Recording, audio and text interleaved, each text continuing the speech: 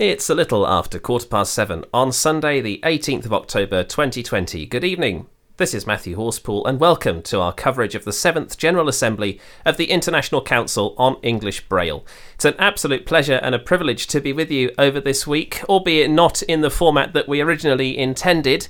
We were, of course, expecting to be in London at the Google Academy in May, and then, well, COVID happened. Isn't that fun? So we were thinking that we might be able to postpone it to October and do a face-to-face Academy, face-to-face General Assembly session, down at the Google Academy still, but it wasn't to be. So here we are. I'm here in my house in Coventry, and everybody else is coming in via wherever they are on Zoom. This is the platform that we've chosen to use for the General Assembly.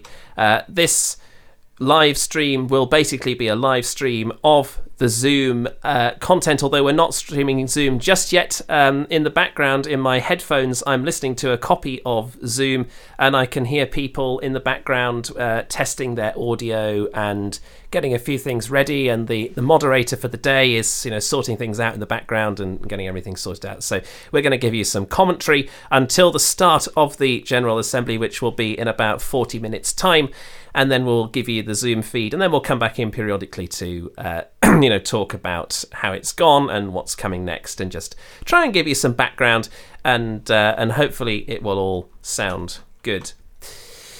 We are streaming at live.braillecast.com. Live.braillecast.com also has a podcast feed and archives of the stream. So if you miss any part of today, don't worry, you can catch up. And you can also access the podcast by searching for ICEB General Assembly in your podcast client of choice.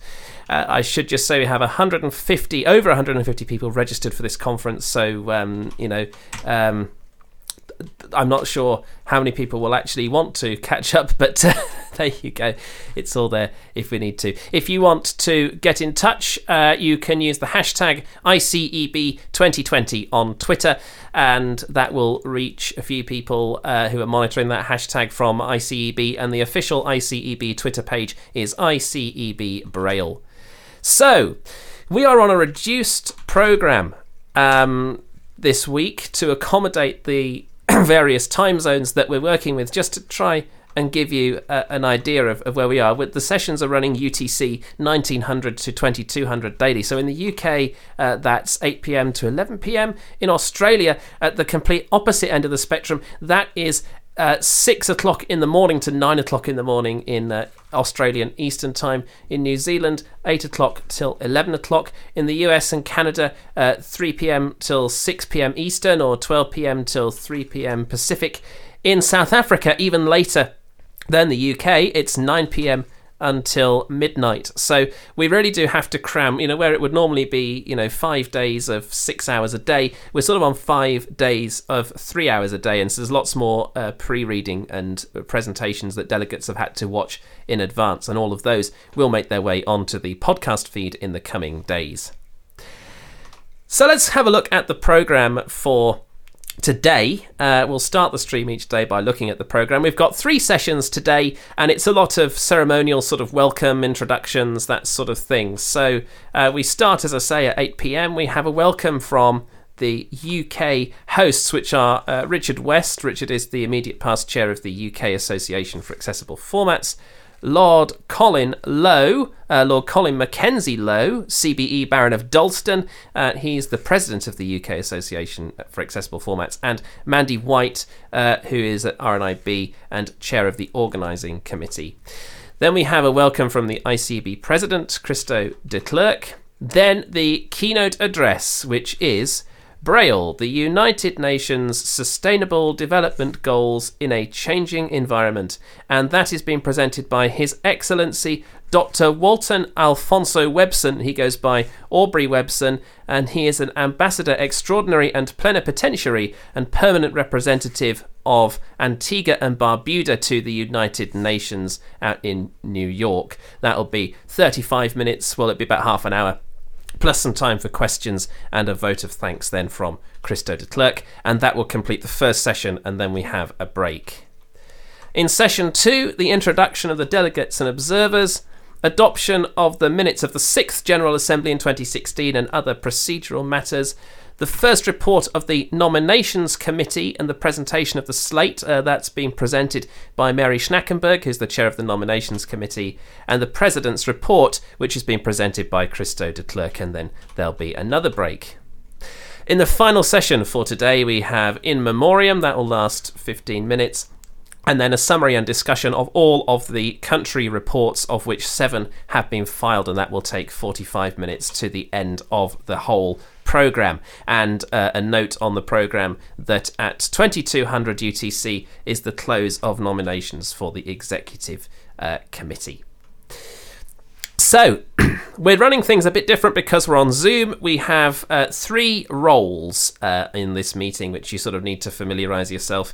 We have the role of the MC. This is tonight Mandy White from RNIB. We've heard about her already. The MC really is around to keep time, to introduce the proceedings and to keep order. But the MC is not the chair. So, for example, during the adoption of the minutes, the MC will actually pass over to a chair who will chair discussions in a sort of, in a more formal manner than perhaps the MC will. The MC's job is to introduce, and the chair's job is to manage. And so, invite people to speak and advise. If a delegate needs to ask a question, it's the chair's job to sort that out. And the moderator is really a background figure. The moderator for today is Shabani Kaushik, who is an administrative volunteer at RNIB and has done an enormous amount of work behind the scenes to prepare this General Assembly. The moderator will be managing Zoom in the background. So the moderator does things like admitting people into the room, making sure we don't get Zoom bombed, making sure people are unmuted at the right time, muted at the right time, everybody has the appropriate permissions, all of that sort of general moderatory type stuff that we need to do from time to time. There's also, if there's any screen sharing that's required, it's the moderator's job to do that screen sharing. So, that's what's happening. This is an overview of the day. It's now 25 past 7 and you're probably fed up of hearing from me. So I thought to break things up a bit, I would introduce a commentator to come along and help me out a bit with the stream. And I'm delighted to introduce Holly Scott Gardner. Holly is a Braille advocate, avid Braille reader, Braille technology enthusiast, and has also had the benefit of living in the UK, living in the US, living in Colombia, interests in international policy and all of that sort of thing. So if this button works correctly, Holly, welcome to the stream. Thank you very much for being a part of it. Hi Matthew, thank you so much for inviting me to join you on the stream today. I'm really pleased to be a part of this stream for the week, actually. For the whole week, and it's really, really good to have you. Is there anything, I don't know if you've really heard much about ICEB up until I asked you to be on the stream. I guess people know it exists in the background. But, is there anything that, when you looked at the programme, anything that you sort of thought, yeah, I'm really looking forward to this in particular, throughout the course of the week?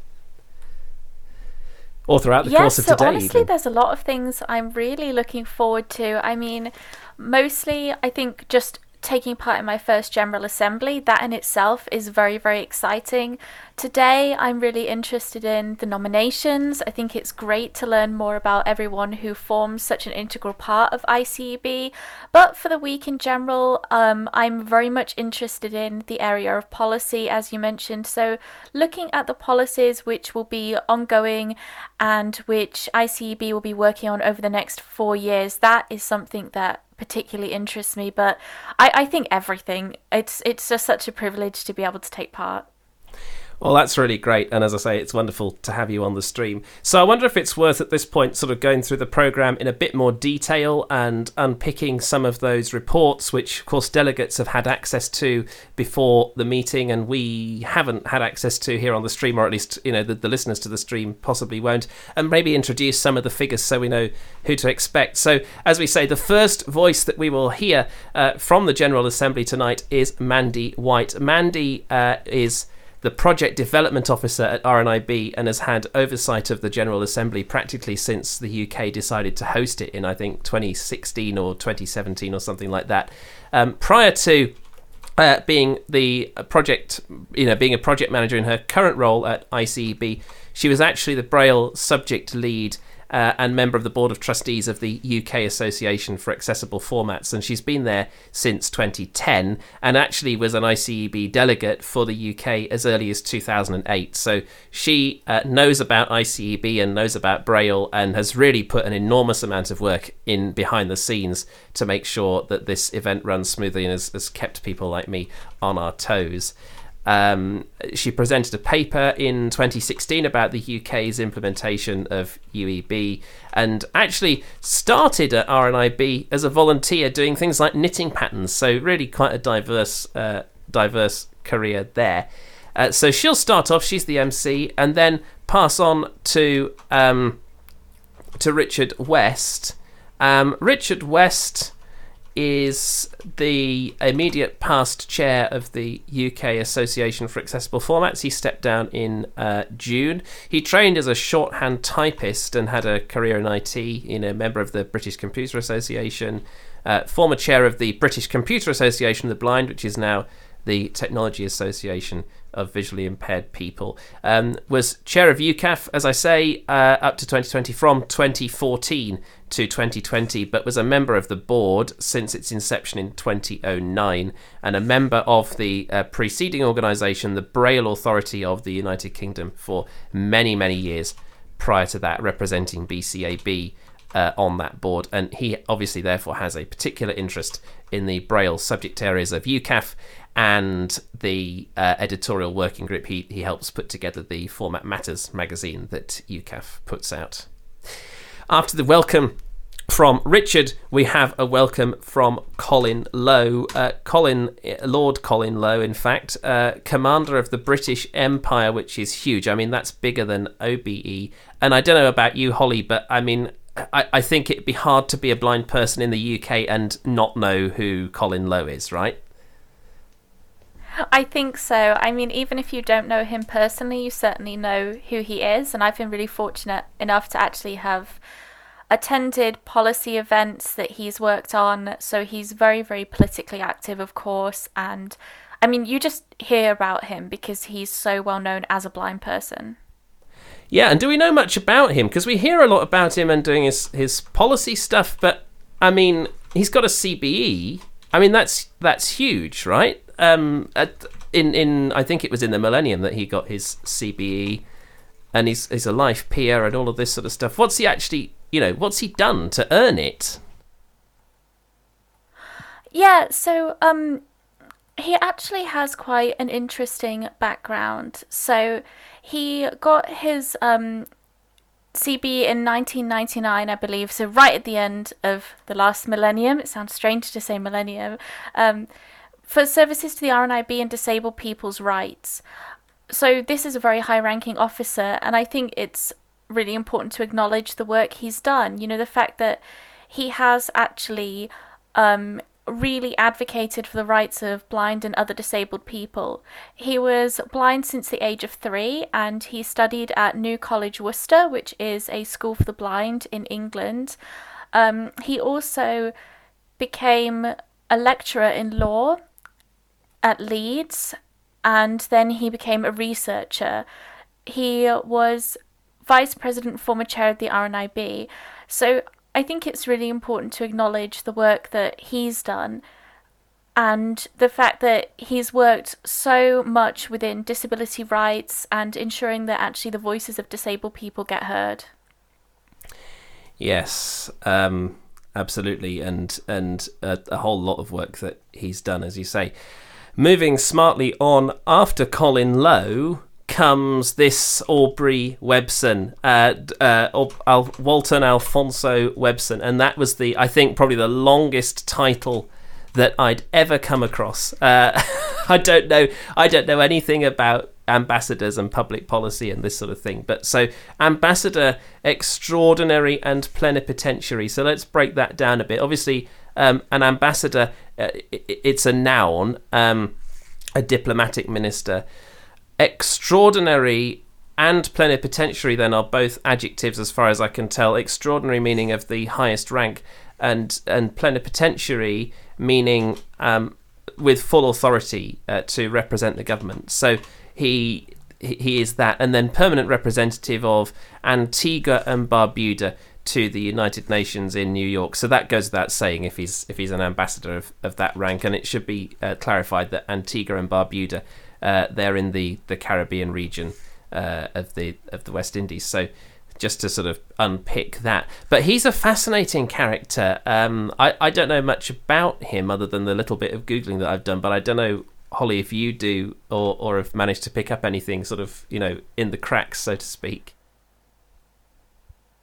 Well, I did some research on him because I also thought, oh, this is such an interesting person. So he is, if not a blind person, then someone who describes themselves as visually impaired. I haven't actually worked out how he chooses to identify. I did find an article in which he was described as visually impaired, so I suppose we'll use that language. But his background's really interesting. He received his higher education in the United States, so he is from the Caribbean, but he went to the United States for university, and he then ended up working for Perkins International. And anyone who knows about the blindness landscape will probably know of Perkins in the US, and then by extension Perkins International, which does a lot of work across the world. So he started off there, really, and then he's done work with UNICEF as well, which of course took him then into the United Nations. So he's a very interesting person, I think. Yeah, absolutely. And it'd be really interesting to hear his speech, Braille and the UN. And that's not something that I really thought sort of went together, Braille and the UN, except maybe it does. I guess, is this to do with Marrakesh and stuff like that? I don't really know. I'm really putting you on the spot now, I know. I don't obviously know what he's going to specifically talk about, but when you look at the United Nations, so much of what they do covers all aspects of our lives. So they advocate for the rights of disabled people. They advocate for children, regardless of their gender, regardless of their disability status, to receive an equal education. And I think Braille ties very much into both of these things. They advocate for the right to access literature, which is where the Marrakesh Treaty really comes in. So he could look at this from any of those angles. I mean, I'm very enthusiastic to know what he wants to talk about, because he has done so much international work and has so much knowledge, of course, that he really could take any of those angles. Yeah, it really will be a really interesting speech to listen to. So, we listen to him, then we have a vote of thanks from Christo de Klerk, then there's a break, then there's the introduction of the delegates and observers, which I suppose is fairly self-explanatory, and then we get to the minutes, which is this, we always have to talk about the minutes, don't we, and approve them, and don't worry, I'm not intending to spend an enormous amount of time on the stream talking about the minutes, but it's possibly worth talking just briefly that the first General Assembly took place in Sevenoaks in Kent in 95. The second to the 5th of November 99 in Baltimore, the 29th of March, the 2nd of April 2004 in Toronto in Canada, the 6th to the 10th of April 2008 in Melbourne, Australia, the 6th to the 10th of May 2012 in Johannesburg in South Africa. So that gives you a perspective of where the General Assembly has been. And there was a 2014 midterm executive meeting in New Zealand. So you've probably spotted the pattern. The General Assembly happens every 4 years, and there's a midterm executive meeting 2 years after, in the sort of in the middle of two General Assemblies, and different countries take it in turns to host. So the UK last hosted in 1995, and so it's a real privilege to be here. Literally, I think 25 years since we first hosted it to host it again. The minutes that we're approving at this General Assembly were the 22nd to the 26th of May 2016, hosted by the NFB again in Baltimore, and they were written by Judy Dixon, who was the ICB secretary at the time. And it's a very high-level document, really, just detailing it details the business and the discussion, but it doesn't, for example, talk about the question and answers of the papers. What is very apparent, though, is that there were things that happened at a face-to-face General Assembly that just can't happen in this sort of, General Assembly. The papers... I talked about pre-recorded stuff earlier on the stream. The papers have all been pre-recorded and delegates are expected to listen to them, but the minutes from 2016 show that they were actually presented live in Baltimore, and so were the country reports. There was an opportunity for shorter papers and equipment demonstrations.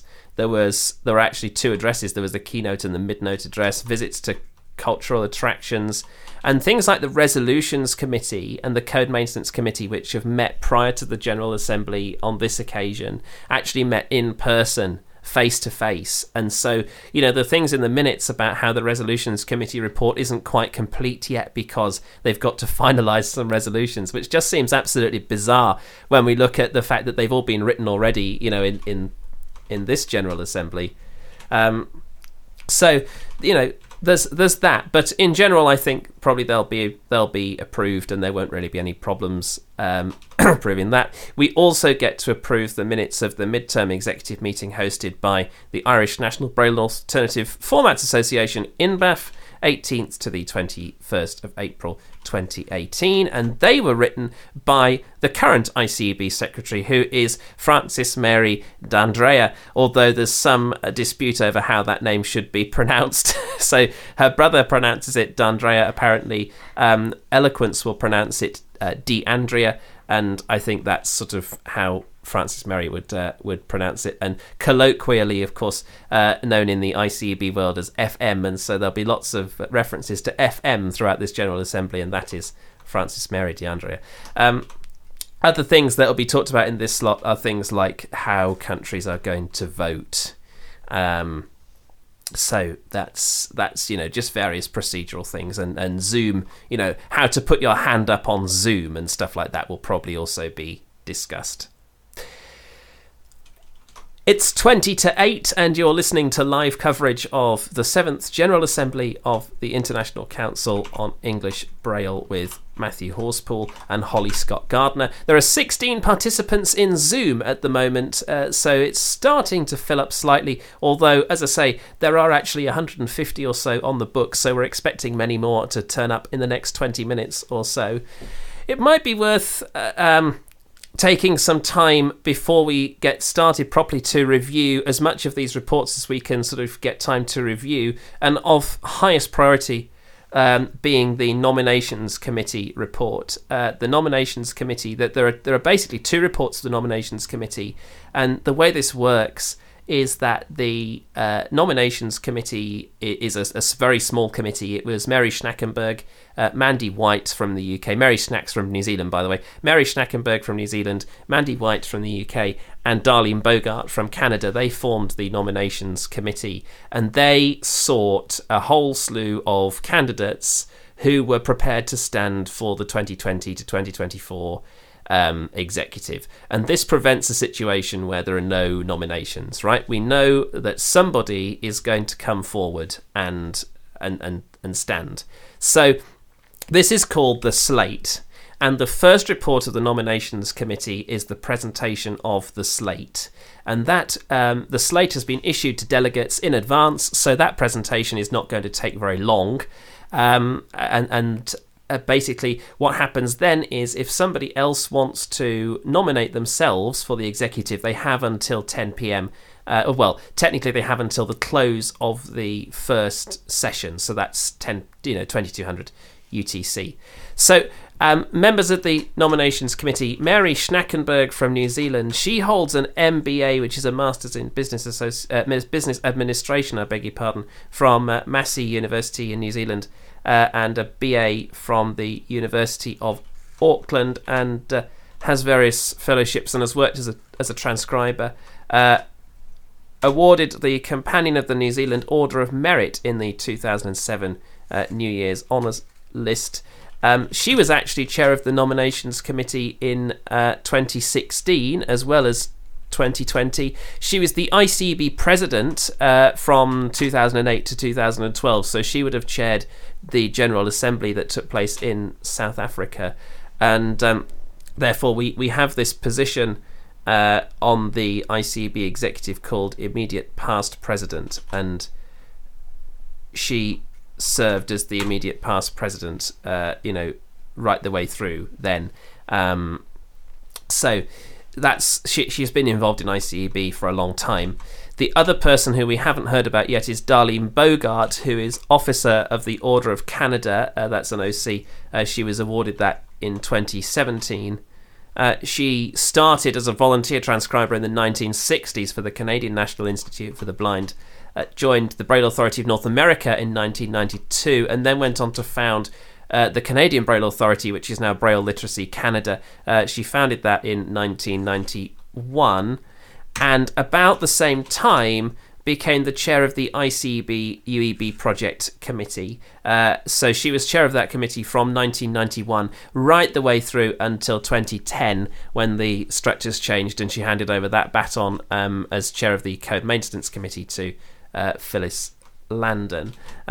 Stepped down as BLC president in 2012 and is just an absolutely phenomenal figure in the Braille landscape, really, and we owe an awful lot to Darlene Bogart, so it's really good to see both Darlene and Mary, those very long-serving ICEB names, on the committee. So we have nominations for every post on the executive, starting with the president, Judy Dixon. In her fourth term, she was secretary from 2008 to 2016, and then was co-opted 2016 to 2020, and is now, as I say, standing for president. And there's this interesting concept in ICEB of deterritorialization. So Judy Dixon is from the United States, but because she's the president, or possibly going to be the president of ICEB, assuming it's not contested, when she becomes president of the ICEB, she will not be allowed to represent the United States because she's too busy, being the president. So this is what deterritorialization looks like. And I don't know, Holly, you've toured the United States and know about the Library of Congress, which is where she works and all this. I don't know if you've ever heard of Judy Dixon and can tell us a bit about her. Well, I can definitely tell you some things about her. So she was born blind, and Braille was a significant part of her childhood.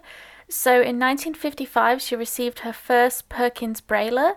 She then entered a school for the blind, but by 1960, she had returned to public school in Massachusetts, where she continued to learn Braille. She entered university in 1974, where she interestingly used her first audio textbook, which I think is just a fun piece of blindness history, as much in how we accessed education as anything else.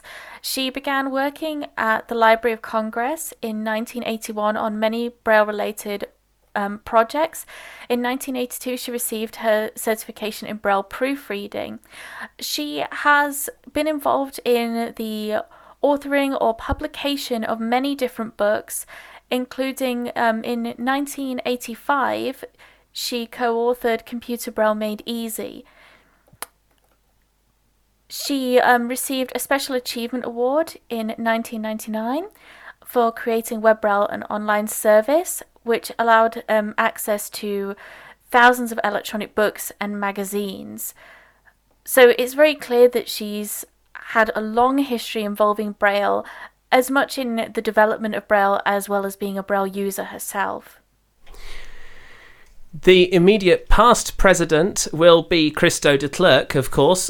Christo de Klerk will be in his fourth term on the executive at this point. He was elected a member at large for South Africa in 2008, then became the vice president in 2012, and then the president, who was Pete Osborne at the time, had to resign in 2014. And so Christo sort of very unexpectedly ended up stepping up to the plate. So in 2014, he became president, and he served out the remainder of that term and then became president for another term in 2016, but is now stepping down. As I say, Christo is from South Africa, has been a Braille reader since the age of 6, worked at his old school from 1985 to 1989. He went to the Pioneer School, and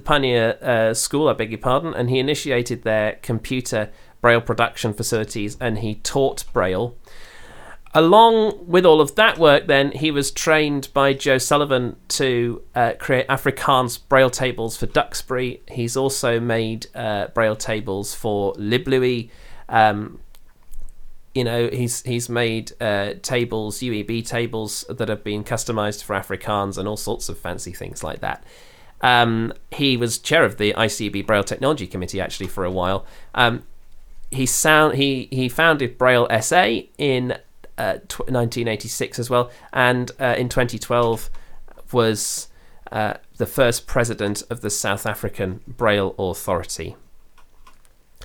The Code Maintenance Officer, Kathy Reeson from Australia, is standing for this post. This is another deterritorialised post, and it's her first term on the executive. She's replacing Phyllis Landon, and we'll hear more about Phyllis Landon in a second. But yeah, another deterritorialised post, and I don't know, Holly, whether you've got any information about Kathy. Yes, I do. So she started as a Braille transcriber, and really interestingly, she started when Braille transcription was really manual, done using a Perkins Brailler. Obviously now Braille transcription is exclusively really done electronically. She became involved in the Australian Braille Authority at a state level and then on a national level. And she's currently a member of the executive of the ABA. One thing she does is make sure that there's high quality, freely available documentation to do with transcribing. So she has a lot of experience in transcription, and she's produced documents for use across Australia that can be used, and it really draws upon her skills and experience. She replaces Phyllis Landon, as I say, who was the chair of the Code Maintenance Committee, and then a constitutional change made this Code Maintenance Officer position. We won't talk much about Phyllis at this point, but just to say that Phyllis, in her role as chair of CMC and Code Maintenance Officer, really, I say, from 2010, so she's dealt with the second edition of the UEB rulebook, getting that posted, started the revision of the guidelines for technical material, the rules of UEB in general, like little things like adding short forms, the apostrophe debate. Phyllis has overseen. She really has overseen an enormous amount of work, and it really is a testament to Phyllis that the UEB code is as strong as it is.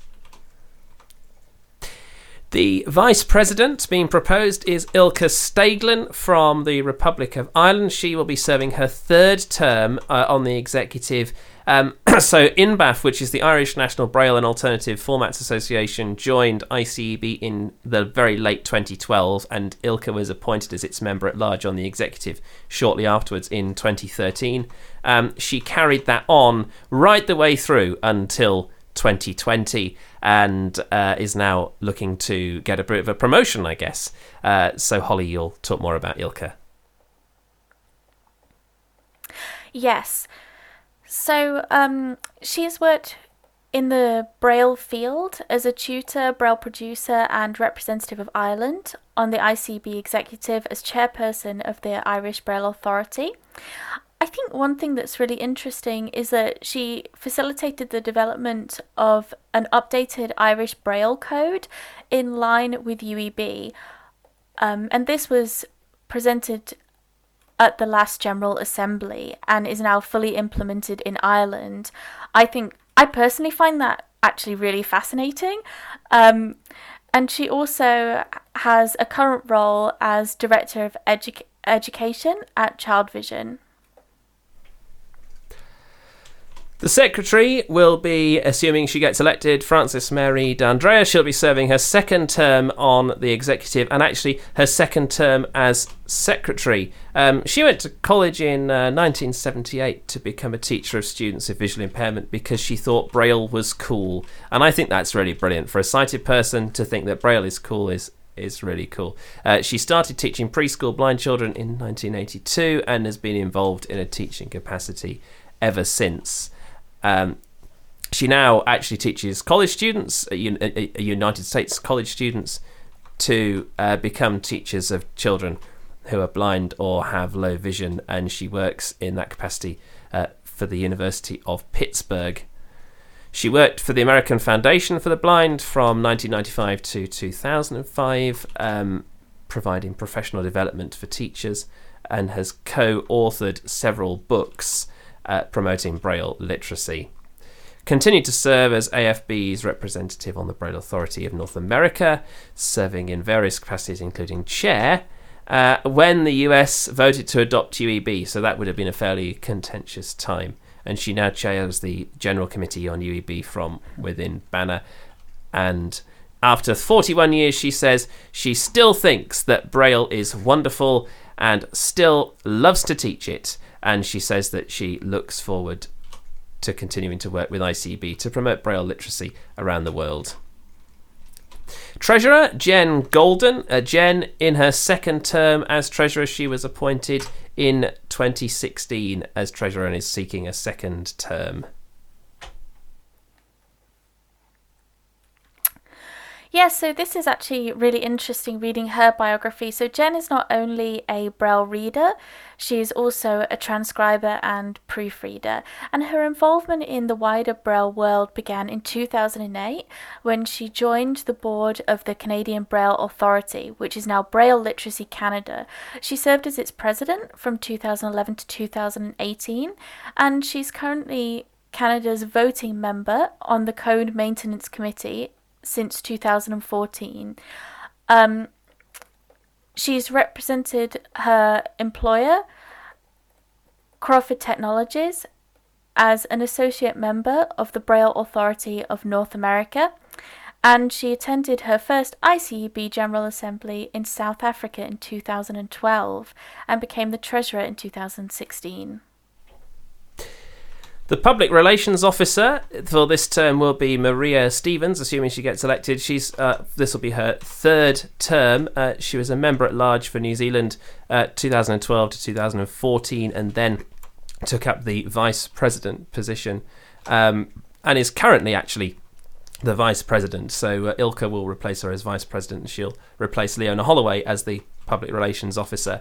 A lifelong Braille user and chair of the Braille Authority of New Zealand, Atara Trust, excuse the pronunciation there, BANZAT, serves on various committees within that organisation. And in July 2015, this is quite interesting, she was accepted as a celebrant, presumably in the church, and so Braille has really helped her in that capacity.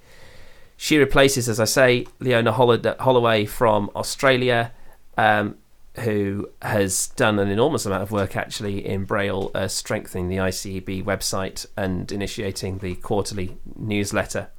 Other members at large that will be elected that we sort of do have biographies for, but we're sort of up against the clock a little bit, unfortunately. James Bowden from the United Kingdom, he's in his second term as a member at large. He's been a lifelong Braille reader and worked at Dolphin and written the Cipher Braille translator, and now works at RNIB doing lots of Braille technical things and serving on the UK rep to the Code Maintenance Committee and chair of the Technology Committee, and very active within the work of ICEB. Geordie Howell from Australia, it'll be her first term. She's also chair of the Music Committee, and she's totally blind as well. She grew up, and she's a classical soprano singer, and works at she's sung in choirs, studied Italian, French, Indonesian, done a Bachelor of Music degree, taught music to adults and children. In South Africa, the member at large will be Javeni Netchatuni. He actually will be coming up later as the bylaws person in the later session. He's in his second term as a member at large, and he is the current chair of the South African Braille Authority, and he's worked as a Braille proofreader from 2004 right up to now. And the final member at large would be Jean Obi from Nigeria, but unfortunately the Nigerian Braille Authority, the Braille Advancement Organisation of Nigeria, unfortunately they haven't been contactable at this time, so we haven't been able to get hold of their Braille Authority, and so Jean Obi won't be serving, but we might be able to co-opt her later on. It's 2 minutes to 8. You're listening to live coverage of the 7th General Assembly of the International Council on English Braille with me, Matthew Horspool, and Holly Scott Gardner.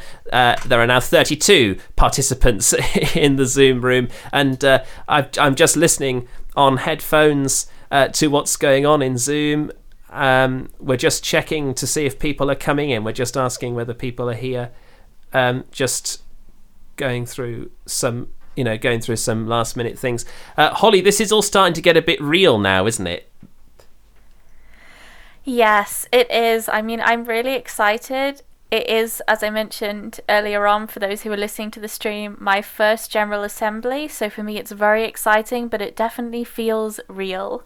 Yeah, and it's good that it feels real, I think, because I sort of thought when it went virtual, I sort of thought, no, it's not going to feel as real as a real one. You know, it doesn't feel like a real one somehow. But actually, I don't know. I mean, could you have imagined it, going virtual? I mean, imagine like an NFB convention going virtual or something. I mean, it did actually. How was that at the NFB going virtual? So the NFB convention virtually was surprisingly good, and I say surprisingly because running any large-scale convention virtually is very, very difficult, but somehow they managed to capture the essence of what an NFB convention is, and whilst unfortunately we missed out on some of the lovely things about convention, like bumping into people we did have, in many ways, a wonderful time because so many people who couldn't normally access the convention were able to, and I expect that's the same this time. Fantastic. I'm just listening with half an ear to what's going on Zoom. So I hope you didn't just ask me a question. Sorry, this is very distracting. You expect an engineer to do this sort of stuff for you, but here we are. The waiting room apparently was really full, and I didn't notice. So all of a sudden, we've gone from 30 people in the meeting right up to 60 because we've started to let the observers in. The time is 8 p.m. and we're about to pass over to Mandy White. ICEB, I would like to extend a warm welcome to you all. This is the ICEB 7th General Assembly, and my name is Mandy White from the Royal National Institute of Blind and Partially Sighted People here in the UK. I am your MC for the day, and this event is being co-hosted by RNIB and UCAF, the UK Association of Accessible Formats. And I would first like to invite Richard West, the immediate past chair of UCAF, to say a few words. So Shabani, if you could unmute Richard for me, that would be great.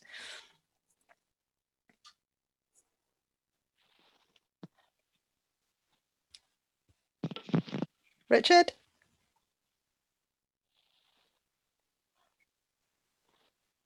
Richard, can you hear us?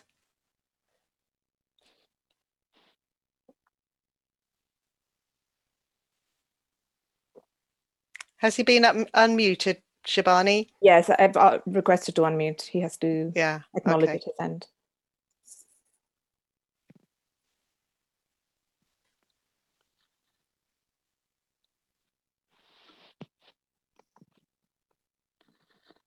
Are you there, Richard?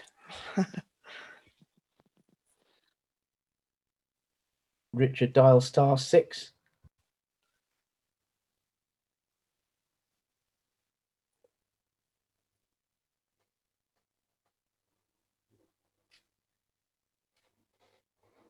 No. Okay. Colin, are you there? Can you unmute Colin, Shabani? Yep. Just requested it.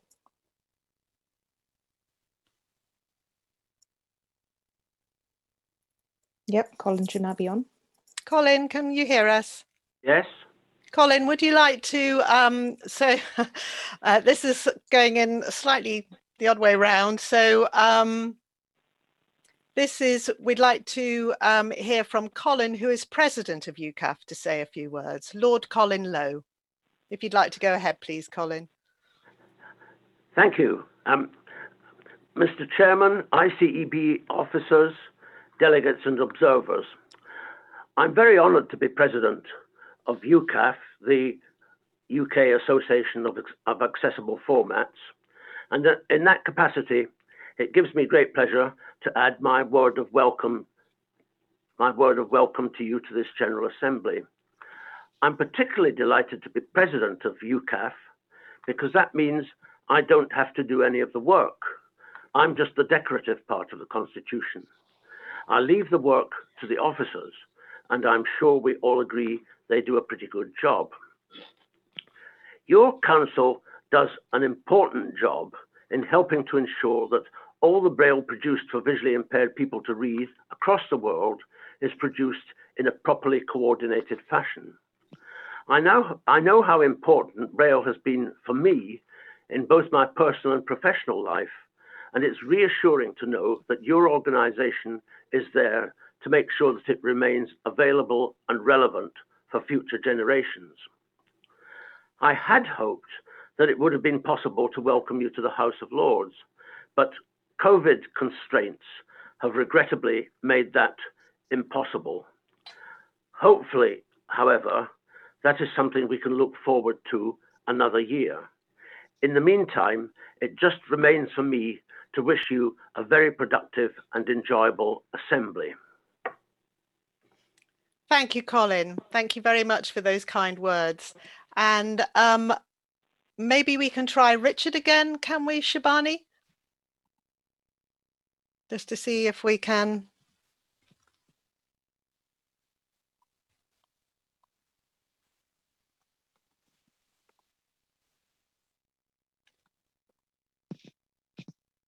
Richard, can you hear us?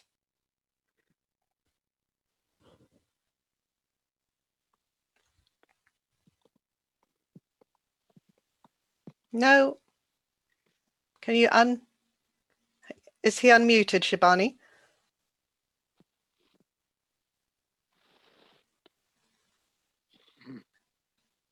No. Unfortunately, it looks like we've got some technical difficulties there from Richard. Maybe we can come back to him after I say a few words. So thank you so much, Colin, for your thoughts there. Well, these events are 4 years in the preparation, and it was a little disconcerting to hear late last March from Google, our sponsors, that the event would have to be postponed. We had emergency meetings. Most delegates were able to postpone their flights to the rearranged October dates, and we hunkered down to weather the COVID storm. Sadly, the storm continues to rage in varying degrees across the world, and the organising committees, I have 3, regrouped in July to start planning for their first ever virtual General Assembly. It has been quite a steep learning curve for some of us, and my apologies in advance, we've already had some, if there are some hiccups along the way.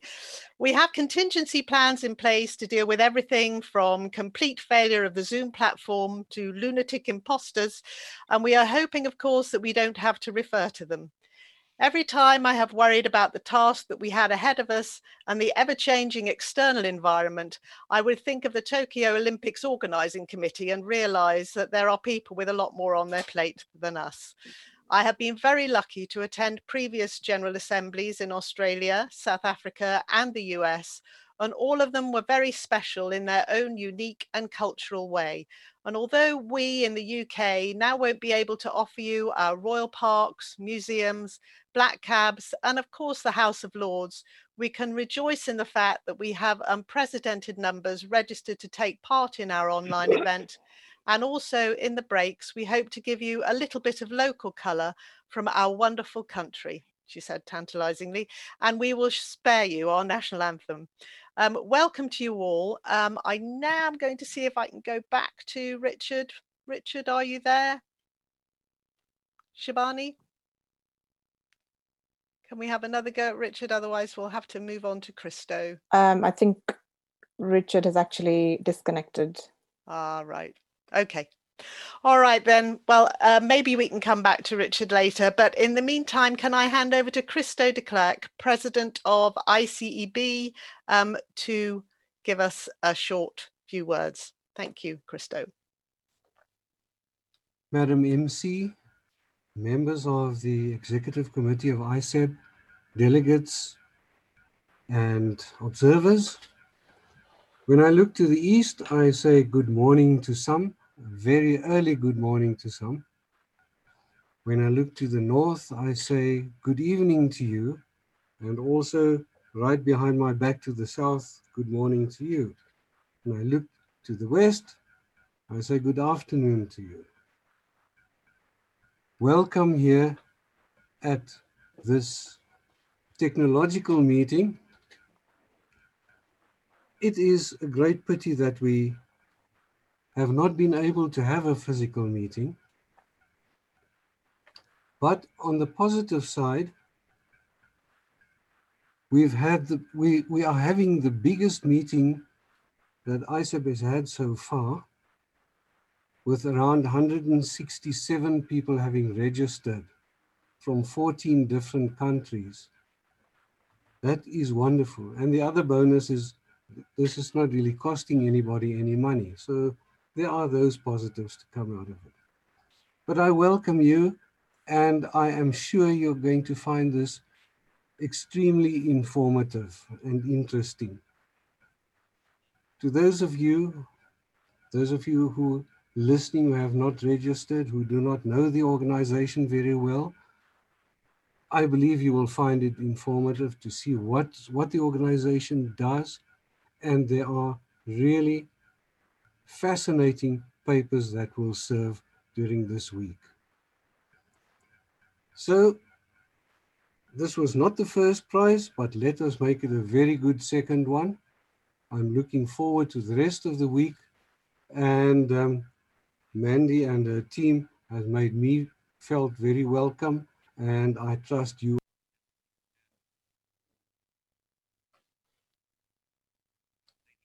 Christo? I think we've just lost Christo there, but I think he was probably wrapping up. So can I just double check whether we've got Ambassador Webson on the line, please? Can you unmute? Ambassador Webson, can you unmute and let me know that you're there? I can see you, but I can't.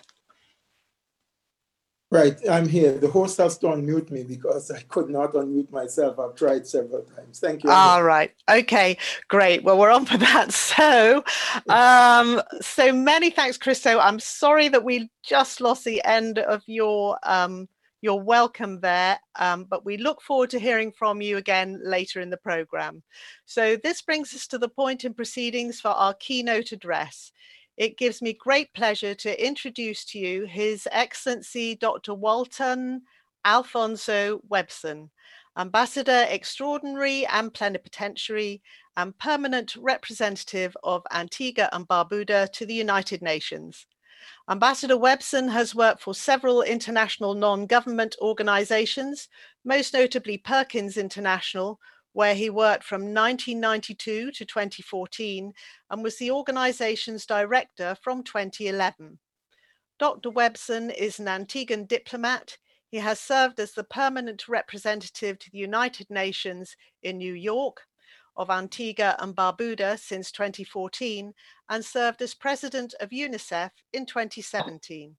In 2019, he was appointed as co-facilitator on the Steering Committee on Accessibility. He is an innovator and a leader.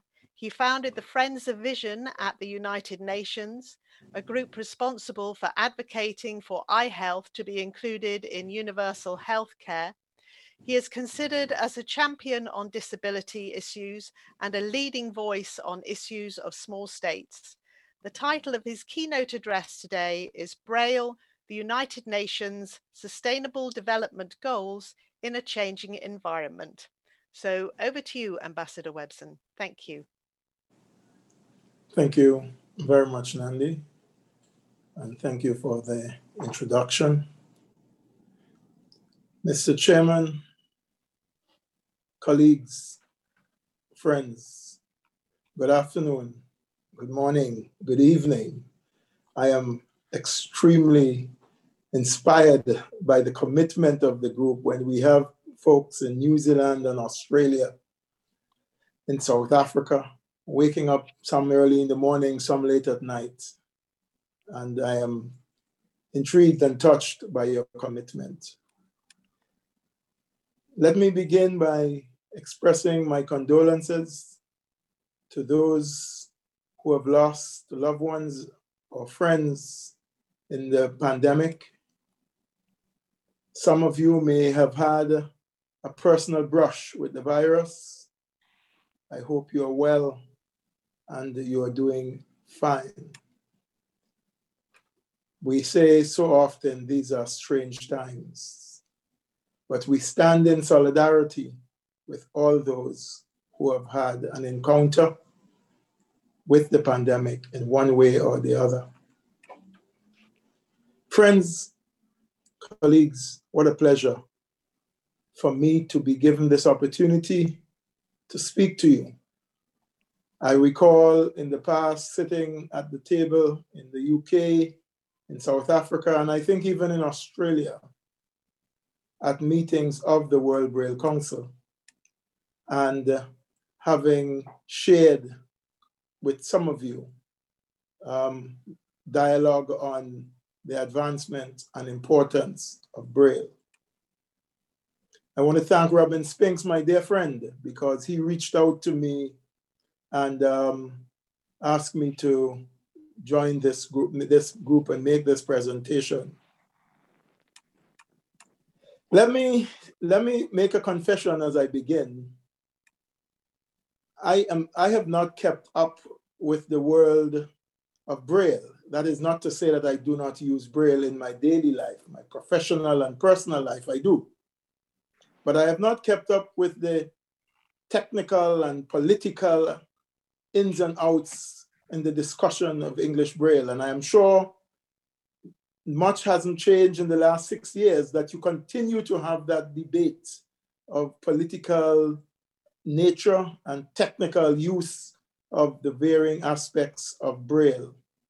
So what I thought I would do today is introduce you to the discussion around the Sustainable Development Goals and to tie that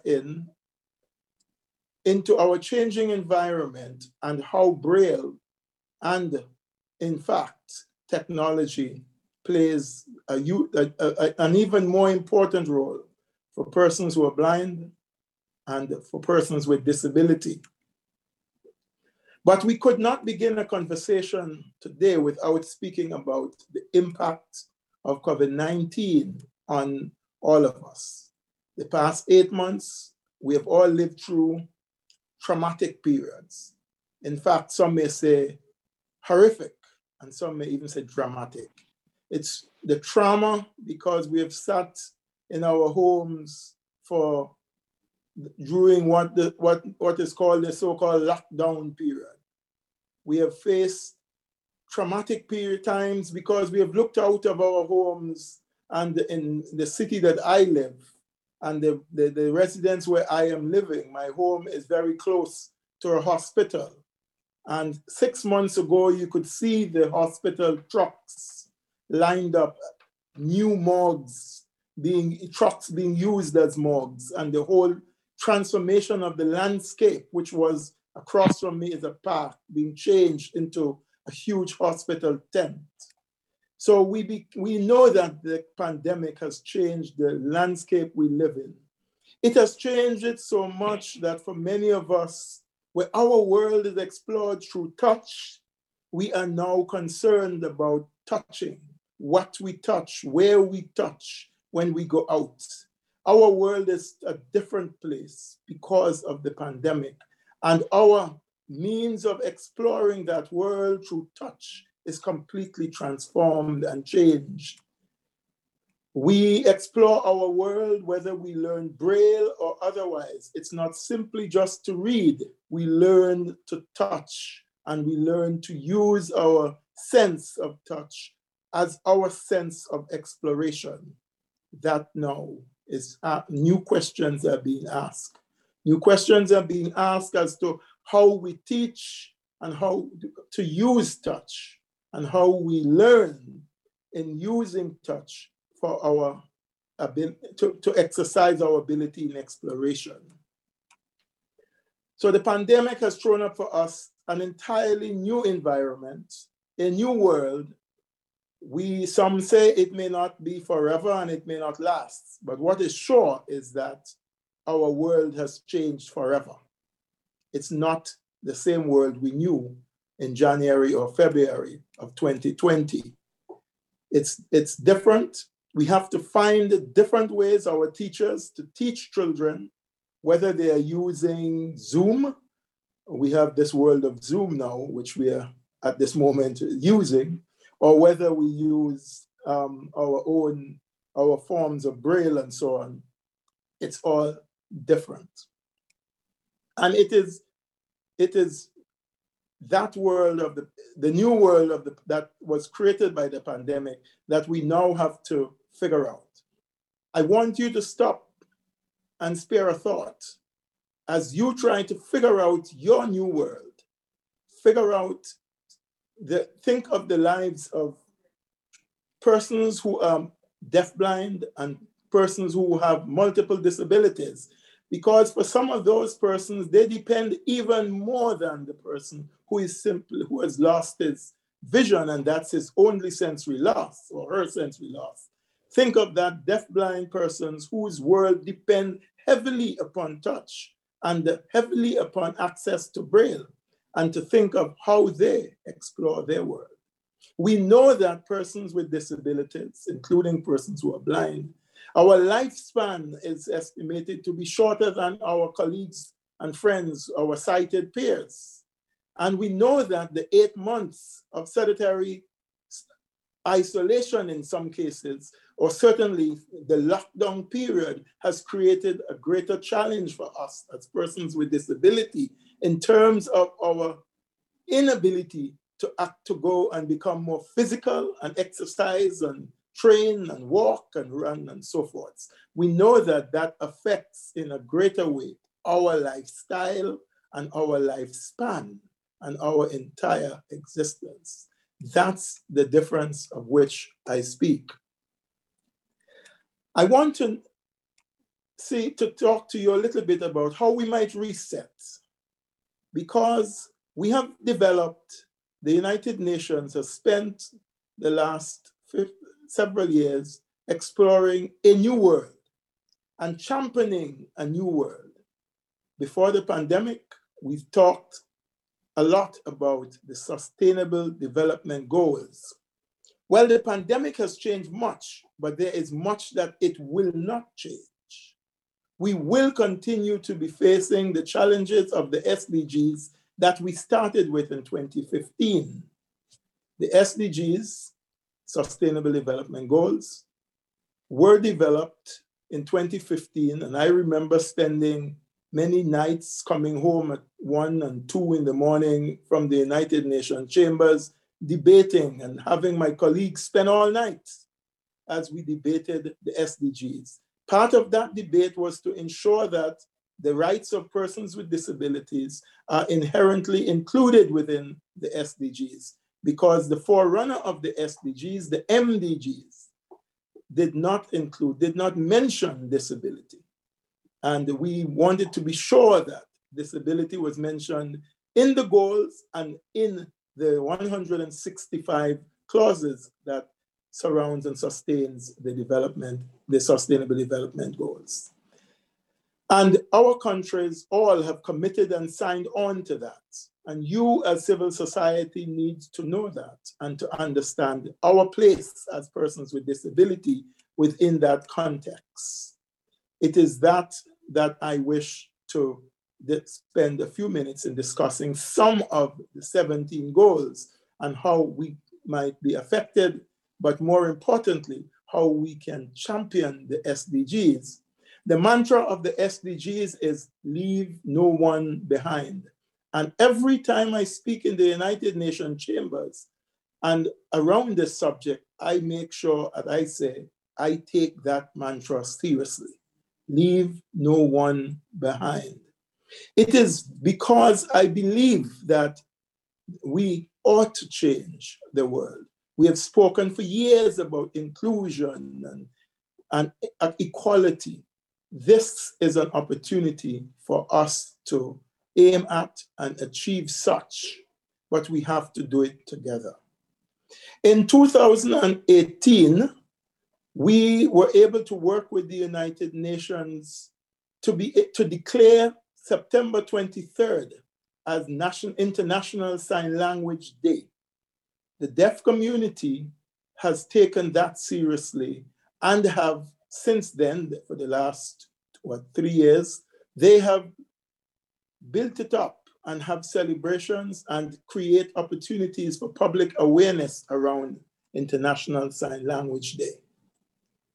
In December 2019, we worked with the United Nations to pass another resolution to declare World Braille Day on Louis Braille's birthday. So we have International World Braille Day. It passed this year, January, with little fanfare from the community of Braille users and the international blind community. We speak often about the importance of Braille and the need for Braille to continue for generations. And that's one of the reasons of International World Braille Day. Well, if we have worked to have this day declared internationally by the United Nations, we must make a fanfare about this day in order to build international awareness and to get the international community to recognize the importance and use of Braille. I have many friends, some of whom came work in the United Nations. I include an ambassador also, who since I came here as the first blind person as an ambassador, other colleagues have come. And some have told me they wish they knew Braille. They're very good with technology, but they would love to have had the opportunity to marry Braille and technology so they could do some of the things in exploring and when they speak, etc., and in their daily lives. That's the importance of Braille that I have found. Since my work here, we have been able to get UNICEF, which I chaired, UNDP and UNFPA, of which I am the current chair or president, to be able to understand the importance of access to Braille. These are the kind of things, but we can only get this to happen regularly if we make people know the importance of access to information through Braille. And if we make Braille available in real time, as I said to my friends here in New York, in real time as you marry it with technology. Returning to the SDGs, let me just pick out a few that are of importance to us. I want to begin though with another thing that we campaigned for and to ask you where you are with this. We campaigned for the right to read. Many years, I have had great friends who spent many hours dealing with it. I had the honor of spending a short time to deal with it and some time to get it ratified in my own country and in some of the Caribbean islands. And while it has come to pass as a resolution, the question is, are we assessing if we are creating more opportunities for persons to have access to material to read, persons who are blind and visually impaired? We need to make sure that we understand that we are taking advantage of this opportunity and we are assessing where we are. Can we look at, on Louis Braille Day, some sort of competition or some sort of assessment tool to make sure that we know that more persons who who are blind have access to reading material as a result of the Right to Read campaign and the resolution that allows us that opportunity. We speak in there are 17 SDGs, and I brought together about 8 of these that directly link to us. Number 1, poverty.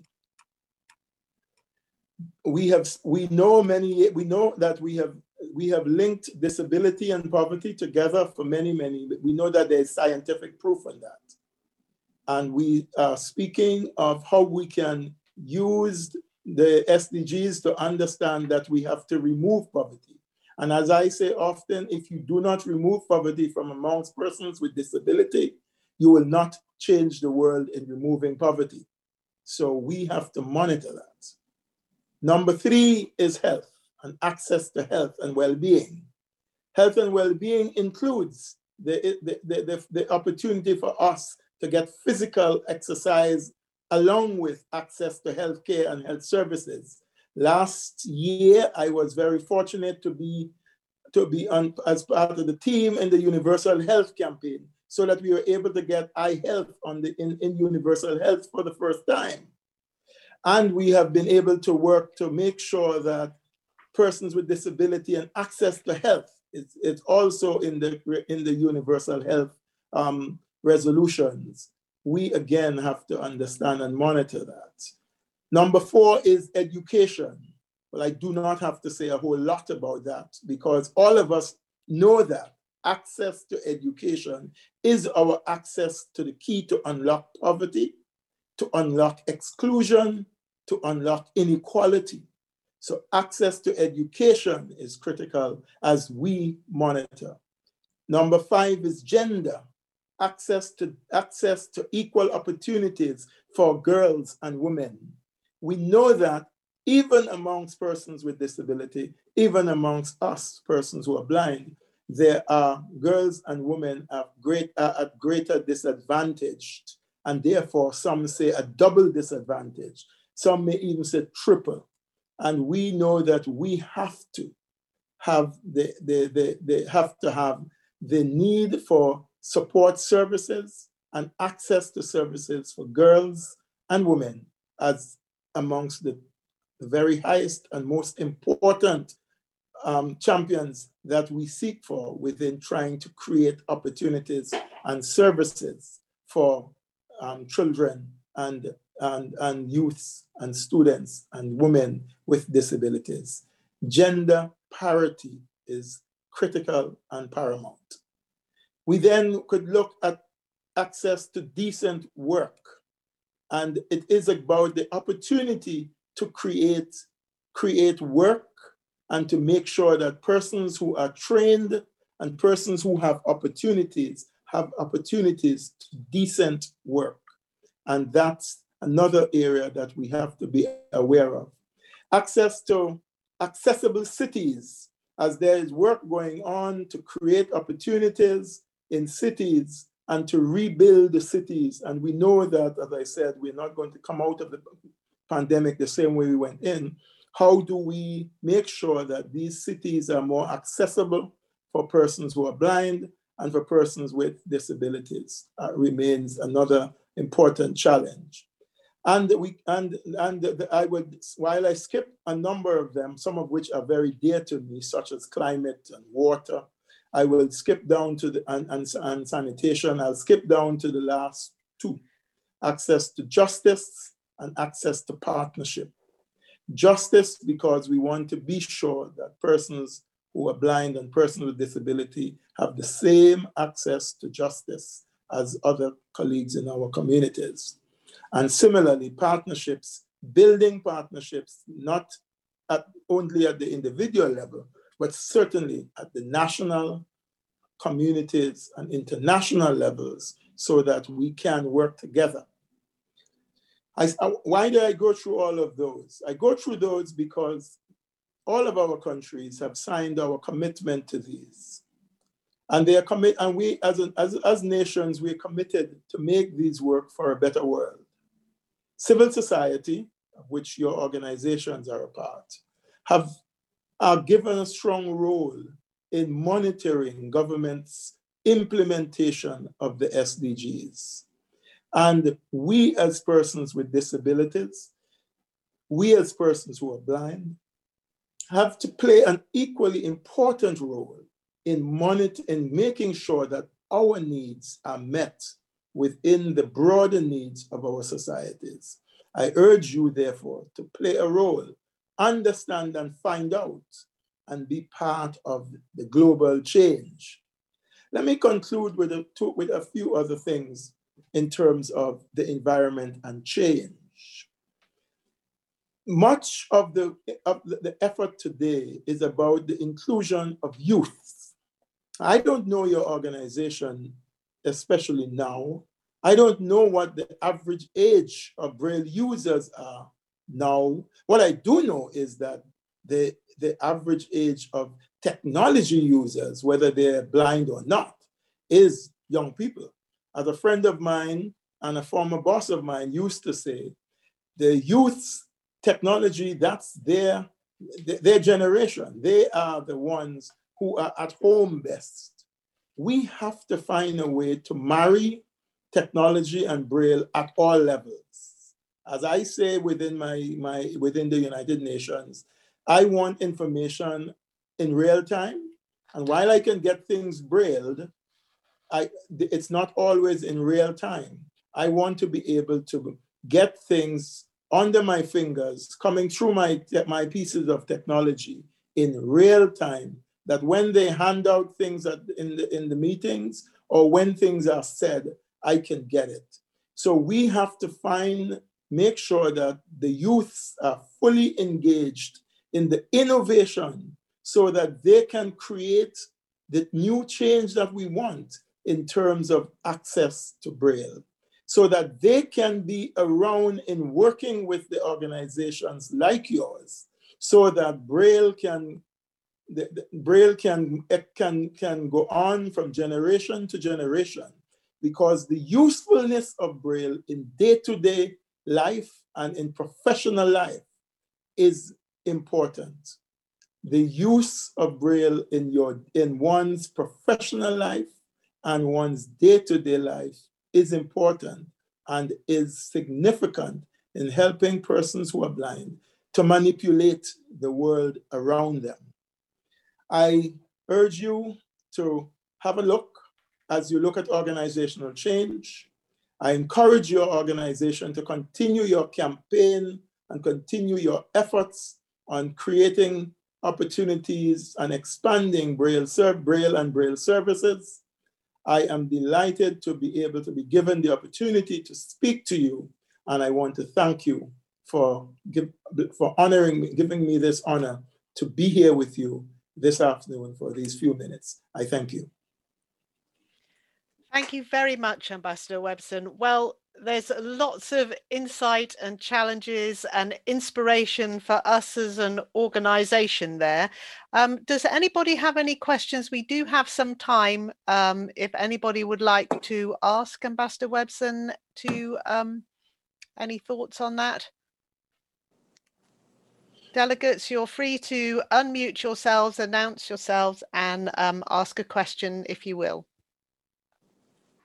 This is Jen Golden from Canada. I wanted to say thank you just on behalf of Canada for the resolution regarding World Braille Day. We have been celebrating it, and it, just on a personal level, as a Braille reader, it's really quite an overwhelming feeling to just know that something that I believe is so central in my life has been affirmed by the United Nations. So thank you. Thank you for that, Jen. Anybody else would like to make a comment or ask a question?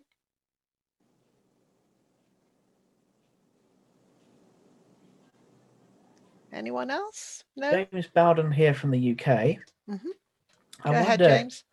Do you know, Ambassador, if any research has ever been undertaken about the average age of Braille readers? No, I do not know. And that's one of the challenges I put forward to you and the organization, that you guys should do a study, do some research on understanding the average age of Braille readers. When I was in the field, it was always felt that Braille readers were, the average age was getting older and older amongst Braille readers. But I think it would be very good to get some scientific data on this. And maybe that's one of the things you can task yourself with for the next World Braille Day. Excellent. Anyone? I think there's we've got lots of resolutions that we're putting together for the meeting, so I'm sure we'll consider that one. Anybody else have anything for they'd like to say, make a comment or ask a question? No. Okay. So I would like to hand over to Christo de Klerk, the president of ICB, to say a few words, a vote of thanks, please, Christo. Thank you. Thank you, Ambassador Webson. I wish to thank you sincerely for this very thought-provoking, interesting, and also challenging talk. Many of us have heard you often before, and we were looking forward to hear you again, because we always find your talks interesting and challenging, and we know your commitment to Braille. You've given us a lot of food for thought, you've given us pointers, challenges, and a lot that we can take back with us from here. One often hears the mantra that technology will make Braille redundant. I agree with you absolutely that Braille and technology should be married. And we need to address that misconception. The other matter you raised about the right to read, that right is being denied by countries who have not acceded to the Marrakesh Treaty. And that process needs to be stepped up. So thank you so much. We are taking with us a lot of what you said. We enjoyed your talk. We found it very interesting. And from all of us, our sincere thanks. Thank you very much, Christo. And thank you, Ambassador Webson, once again. Thank you. And I'd just like to greet my friend, Lord Lowe. Thank you. I'm not sure he's able to unmute himself, but I'm sure he'd say hi back if he could. And Christo, I remember you very well too. So thank you very much, all colleagues. Thank you. And jump off now. Okay, thank you. Shabani, I'm just wondering if there might be a chance that we could get Richard on the line. Can you unmute him and let me know when that's done? Yeah, I've asked. So Richard, are you there? No.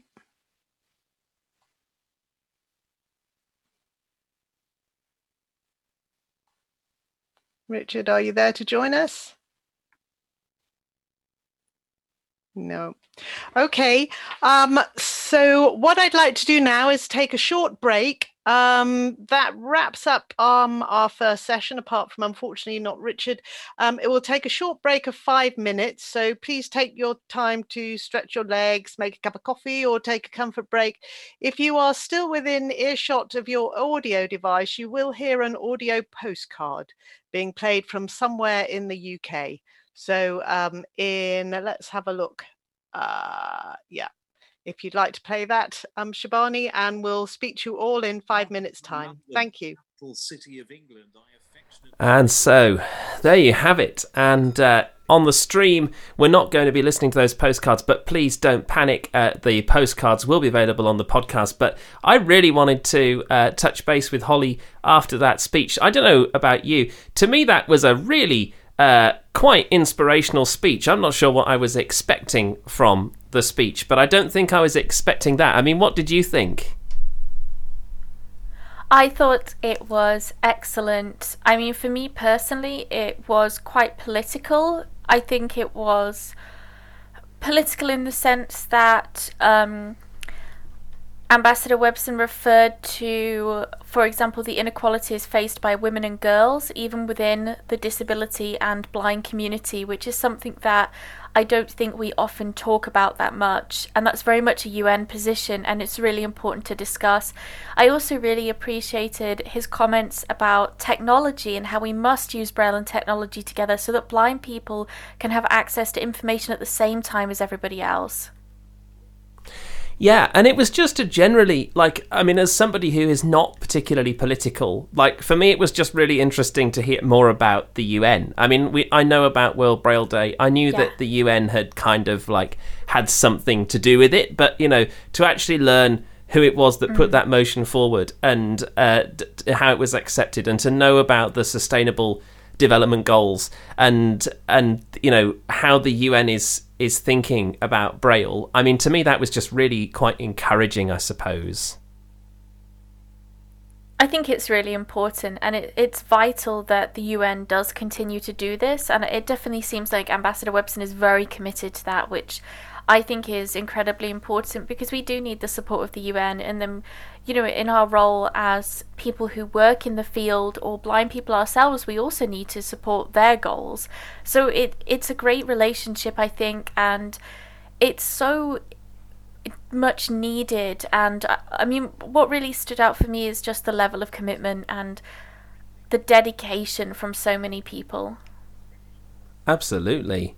It was just staggering. I feel like I need to go and listen to that speech again, like, and take notes. Yeah, me too. Like, it was just such a fabulous speech. I'm kind of a bit lost for words now about what to say about it. But I mean, it was what it was. Really, really good. Absolutely fantastic, and really glad we were able to bring that to you. It's 8:45, so we are running ahead of schedule, and the postcard has just finished playing on Zoom. So Mandy's just announced that there's a few more minutes to go. So just to look ahead to the next session, we're starting off with the introduction of delegates and observers. So how this is going to work, and Mandy will explain this in a bit, but how this will work is that the delegates will be asked to introduce themselves. So there's 4 delegates for each country, and there are 7 countries in total here. We have the UK, Australia, Canada, Ireland, New Zealand, South Africa, and the United States of America. We do also have Nigeria, but there's no Nigerian delegation. So, so just listening on Zoom, people have started to comment on the postcards. That's great. So the 7 countries, 4 delegates. So that means there are 7 fours, 28 delegates who will introduce themselves. And then what we'll do is we'll go around every country in alphabetical order. And then at the end, once all 4 of those delegates have introduced themselves, there will be a list of the number of observers. So we're not going to ask the observers to introduce themselves. As I say, we've got 150 signed up. We've got a fair old number of people in the Zoom meeting. I'm just trying to get a count. I can't actually get a count just at the moment. There we go, 64 in the Zoom meeting. So that's quite consistent. Nobody dropped off during Aubrey's speech, which I think was good, really. And then obviously we carry on to talk about the minutes, and we talk about what else have we got in this session? The nominations committee, which we just announced, and then there'll be another break. So I'm just keeping an eye on the clock. 2046. This is always I sort of feel like a journalist, you know, on those press briefings where they would sort of say, oh yeah, we're just sort of buying time now until we can get started again. I don't know if there's anything you wanted to add. It does feel a bit like that. Yeah, I mean, and for me, I think it's a strange experience, particularly because I've never been to a General Assembly before, so it's very exciting, but it does feel like I imagined we'd be really scrambling to even get 5 minutes, but as it is, we're actually doing quite well for time, which I think is a bit disconcerting. We really are. And poor Mandy, right? Having to deal with Richard and I mean, look, technical problems happen. They're not really anybody's poor Richard. fault. But yeah, well, poor Richard indeed. Not getting to speak. Well, we've just heard the bell. And so we'll hear about the bell in a second. Mandy has a bell. It's actually not a bell. It's a wine glass. She told me confidentially off air. But so the bell has just rung. So that bell means that we've got 1 minute now to go until we start. So I am going to fade Zoom back up again on the stream just so you've got an idea. As I say, 20:47 in the UK. So just after 8:45. So if we run to time, that means we'll be done by 9:45 in this next session, I guess. And we might even finish early, but that's kind of useful because the third session is country reports and in memoriam, and it'd be quite useful if they overran. Welcome Let's back, get back everybody. to Mandy. Hope you're all feeling refreshed and you enjoyed our postcard from London. There'll be postcards from lots of other places around the UK as we head on through the rest of the week. Our first item to deal with in this section is the protocol for online meetings. Firstly, the need for timeliness. We are compressing 5 8-hour days into 5 3-hour days, so we need to be quite strict with timekeeping. So to help with this, I'll flag 5 minutes and 1 minute before the end of sessions. Next, Zoom does have a video function. And whilst we realise that it's very much a personal choice, if you would like to enable your video, we would encourage you to do so. It does help light-dependent people to stay engaged with proceedings. Everyone should keep their microphones muted when they are not speaking. This happens automatically for observers, but delegates and the day's presenters are able to mute and unmute their own microphones. During discussions, ICB delegates and presenters, you can request the floor by unmuting your microphone and stating your full name and country, and wait to be acknowledged by the chair before you continue speaking. And to toggle your own microphone, this is delegates and presenters. On Windows, it's Alt and A. On Mac OS, it's Option and A. And on iOS, you find the mute button in the bottom left corner of your Zoom app. And on the phone, you press star followed by number 6 to mute and unmute. We hope time will allow observers to ask questions. You'll be invited to raise your hand at the appropriate time. On Windows, this is to raise your hand, it's Alt and Y. On Mac, it's Option and Y. On iOS, you press the More button and then press the Raise Hand function. And on the phone, to raise your hand, it's star followed by the number 9. Moderators will unmute mics and invite you to speak, and the raised hand function should be used for questions directly linked to the debate. And a final note for those of you familiar with Zoom, the chat box function has been disabled for this event. I think that's everything on the workings of Zoom. Just a quick note on contingency planning. If for any reason the platform fails, we can assure you we'll be doing our level best to get it back. We have all your email addresses, so you'll be emailed with details of what the amended plans are. These details will also be posted on Twitter and on the conference website. So, right, let's see who's here. Time to introduce the official delegates. So we have 4 delegates for each of the 7 member countries. I will go to each of the countries in alphabetical order. And if you could give your name, working role, and position within ICEB if you have one. So, firstly, Australia.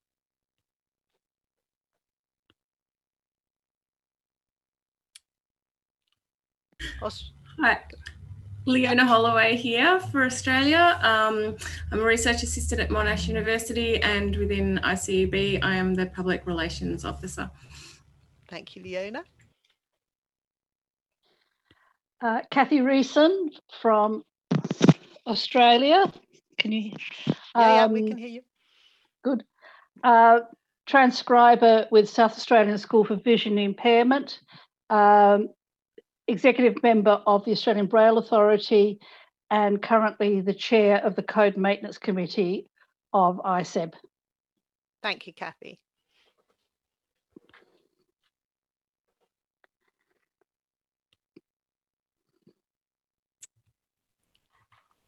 Geordie or Sam?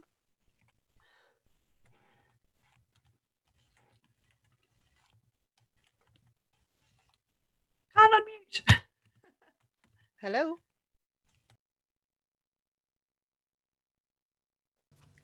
Sorry about that. I'll go. Sam Taylor. I work as a trainer and sales consultant at Pacific Vision International technology company, and work on the Australian Executive Committee. Thank you, Sam. And Geordie? Hi, I'm Geordie Howell. I'm Chair of the Australian Braille Authority, and I am Chair of the ICEB Music Committee, as well as Chair of the Australian Delegation. Thank you very much, Geordie. So on to Canada. I'm Jen Golden. I'm an Accessibility Compliance Specialist for Crawford Technologies, immediate past president of Braille Literacy Canada, and treasurer of ICEB. Thanks, Jen. Phyllis Landon. I'm a part-time volunteer for CNIB, I guess you could say, and I'm the past chair of the Code Maintenance Committee for ICEB. Thank you, Phyllis. Natalie Martiniello. I am the president of Braille Literacy Canada, and I also work as a rehabilitation specialist. Happy to be here. Thank you, Natalie. And lastly. Hi, my name is Melanie Romer-Noel. I'm a Braille transcriber at CNIB, and I'm the CNIB rep on the BLC board. And like Natalie, I'm very happy to be here. Thank you, Canada. Over to Ireland. Hello, Ilka Staglin here. I'm Director of Education at Child Vision, the Irish Education Centre for Blind Children. I'm also the Chair of the Irish Braille Authority, and I'm a member at large on the ICB Executive. Thank you, Ilka. Hi, everybody. I'm Stuart Lawler. I work for a company called Sight and Sound Technology Ireland.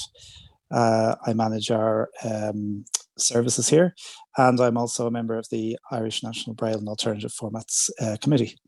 Thank you, Stuart. I am Brian Dalton, Braille transcriber with Child Vision and also a member of INBAF. Thank you, Brian. And lastly? I'm Donald Fitzpatrick. I am a member of INBAF as well, and I work as a lecturer at the School of Computing in Dublin City University. Thank you very much, Donald. Thank you, Ireland. Over to New Zealand. Oh, it's Maria here. The video's not on, I don't think. Oh, Maria Stevens from New Zealand. I'm a Braille reader. I chair the Braille Authority of New Zealand Te Arawa Trust. I'm vice chair of ICEB, and I manage the accessible format services at Blind Low Vision NZ. Thank you, Maria. Hello, my name is Lena Coleman. I am a Braille proofreader at Blind Low Vision NZ, and also am on the trust of Braille Authority of New Zealand Aotearoa Trust. Thank you. Hi, my name is Chantal Griffiths. I am an adaptive communications and technology and Braille instructor at Blind Low Vision NZ. I'm also a trustee of on the Braille Authority of New Zealand. Thank you, Chantal. And hello, everyone. I'm Mary Schnackenberg, current Secretary Treasurer of the Braille Authority of New Zealand. Thank you, Mary. And thank you, New Zealand. Over to South Africa. Good day, everybody. My name is Nchabeni Nachituni. I'm the current president of South African Braille Authority. I'm working for the University of South Africa as a Braille proofreader and transcriber. Thank you. And I'm the member at large for ICEB. Thank you. Thank you, Nchabeni.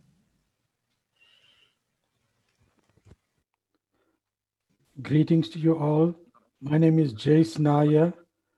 I am the CEO at Blind SA, a member of the South African Braille Authority. It has been good to be here. Thank you. Thank you, Jace.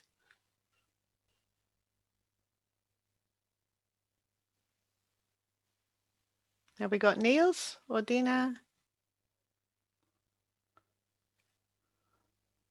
Okay, can you hear me now? Yeah, we can hear you. Oh, great. Yeah. Okay.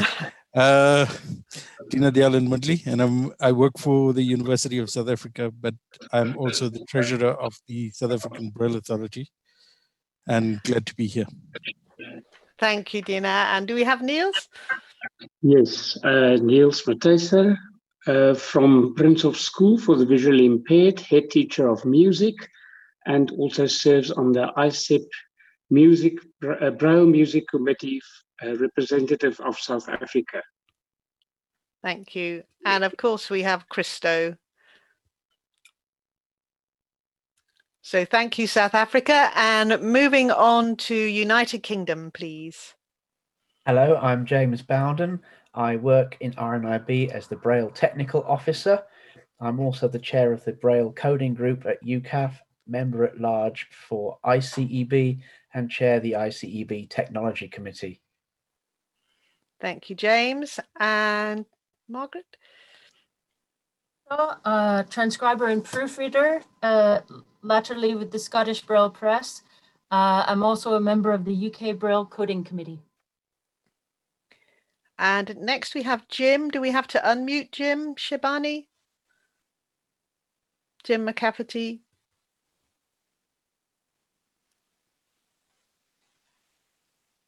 Sorry, Jim seems to have dropped off. All right. Okay. So, Dave, perhaps you could introduce yourself and Jim. Jim McCafferty, apologies, he will be here throughout the week and is also a delegate from the UK. I'm Dave Williams. I work on customer experience for the RNIB, and I'm also the chair of the Braillists Foundation in the UK. Thank you very much, United Kingdom. And lastly, but by no means least, United States, please. Hello, everybody. This is Frances Mary DeAndrea. I am an assistant professor of practice at the University of Pittsburgh in their personnel preparation program for teachers of children with visual impairments. And I am the ICEB secretary as well. Thank you, FM.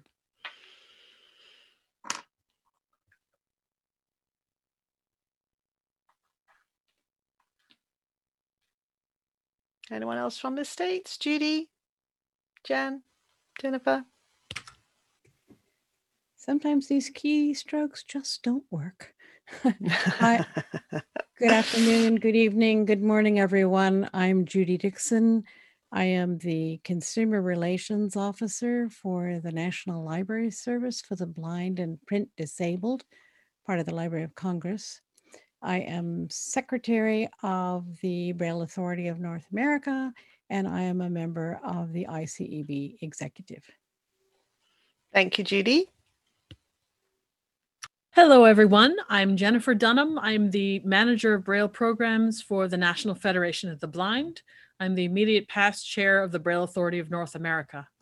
Thank you. Thank you, Jennifer. And Tamara. Hello, everyone. I'm Tamara Rory. I am the Braille Development Officer for the National Library Service for the Blind and Print Disabled, which is part of the Library of Congress. And I'm the current chair of the Braille Authority of North America.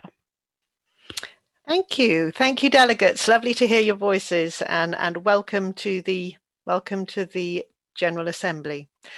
So we're also really happy to be welcoming so many observers to this assembly. Unfortunately, we do not have the time for you all to introduce yourselves.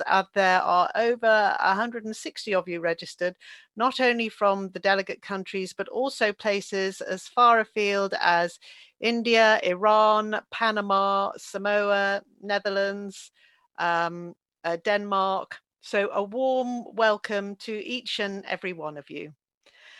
We now have some procedural matters to take care of, and our President Christo de Klerk will move to adopt the minutes of the 6th General Assembly from 2016 and also approve the agenda for the current General Assembly 2020. And then Christo, if you could hand over to Mary Schnackenberg for the Nominations Committee report when you have finished, that would be grand. Thank you, Christo. Thank you, MC. Are there any additions to the agenda? And I would request FM to take note of those, please. Any additions? I haven't been notified of any, Christo, so I'm not. No. In that case, can we have a motion to adopt the agenda?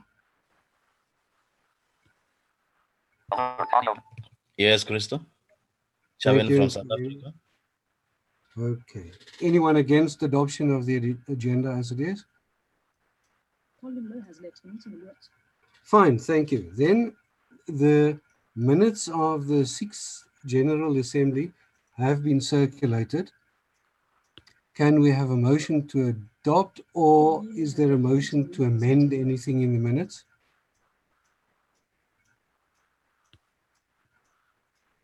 Francis Mary moves the adoption of the minutes from the last GA. Thank you, FM. Seconder? Jen Gordon. Oh. Thank you, Jen. Anyone against? No, then we adopt, and thank you very much. Compiling minutes is a difficult task, and there are no motions to amend anything, so it's been a good job. Thank you very much for that. Then I would like to call on Mary Schnackenberg, Chair of the Nominations Committee, to present her first report, please. Thank you, Christo.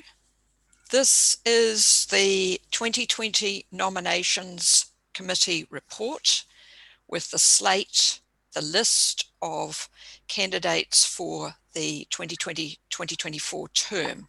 This is from the ICEB 2020 Nominations Committee, Mary Schnackenberg, Darlene Bogart, and Mandy White.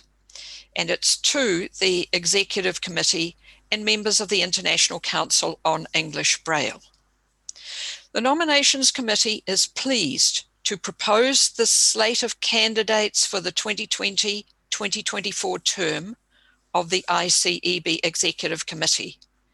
Each of the individuals listed below has agreed to stand for election and is supported by the Braille Authority of his or her member nation.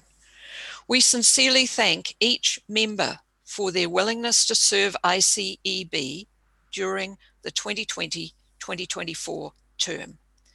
These candidates are being elected at this virtual gathering on Zoom. Further nominations may be sent by email to the Nominations Committee by the end of today's session. The email address is icebconference@rnib.org.uk. That's the address the conference is currently using. The nomination must be accompanied by the consent of the nominee and a brief biography indicating the candidate's expertise and experience in the Braille field. On day 2, we will let you know if we have received any additional nominations and their roles.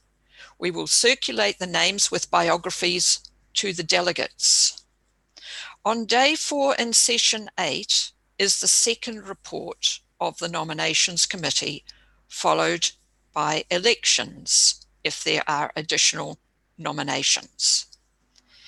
If there are any contested roles, then delegations will retire to breakout rooms and email icebconference@rnib.org.uk with their choice of candidate.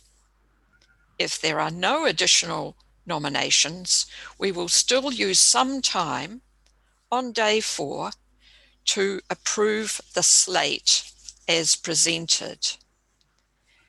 Elected candidates take office at the close of the General Assembly on day 5, which is Thursday, the 22nd of October 2020 at 2200 UTC. Now for the slate. Officers: President, Judy Dixon, United States. Please note that the President is deterritorialized upon election. Immediate past president, Christo de Klerk, South Africa. If the proposed change to the Constitution is adopted, the immediate past president will also become deterritorialized upon election. Code Maintenance Officer, Kathy Reeson, Australia. Please note that the Code Maintenance Officer is deterritorialized upon election. Vice President, Ilka Staglin, Ireland. Secretary, Frances Mary D'Andrea, United States. Treasurer, Jen Goulden, Canada. Public Relations Officer, Maria Stevens, New Zealand. Members at Large, James Bowden, United Kingdom. Geordie Howell, Australia.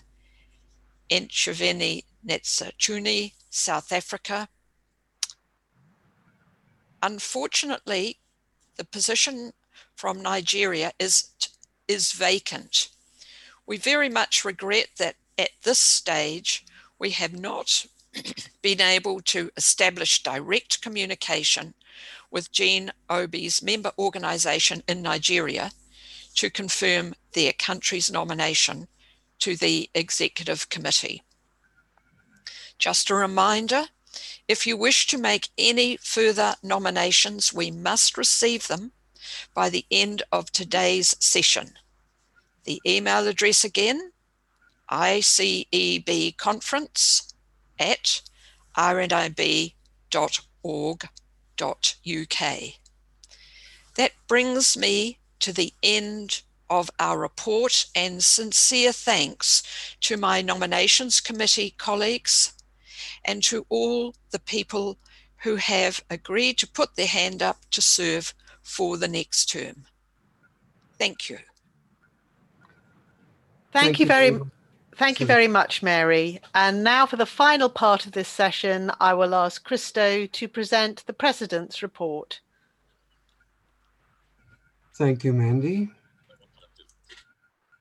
I've changed the format of the report since the previous one, in that I've not reported on the work of committees. I've taken that out because in the past it made for duplication, and I think uncertainty, and member countries and committees might have felt that I've stolen their thunder, the things they wanted to report on. So the work of the committees and of member countries will be found in their reports.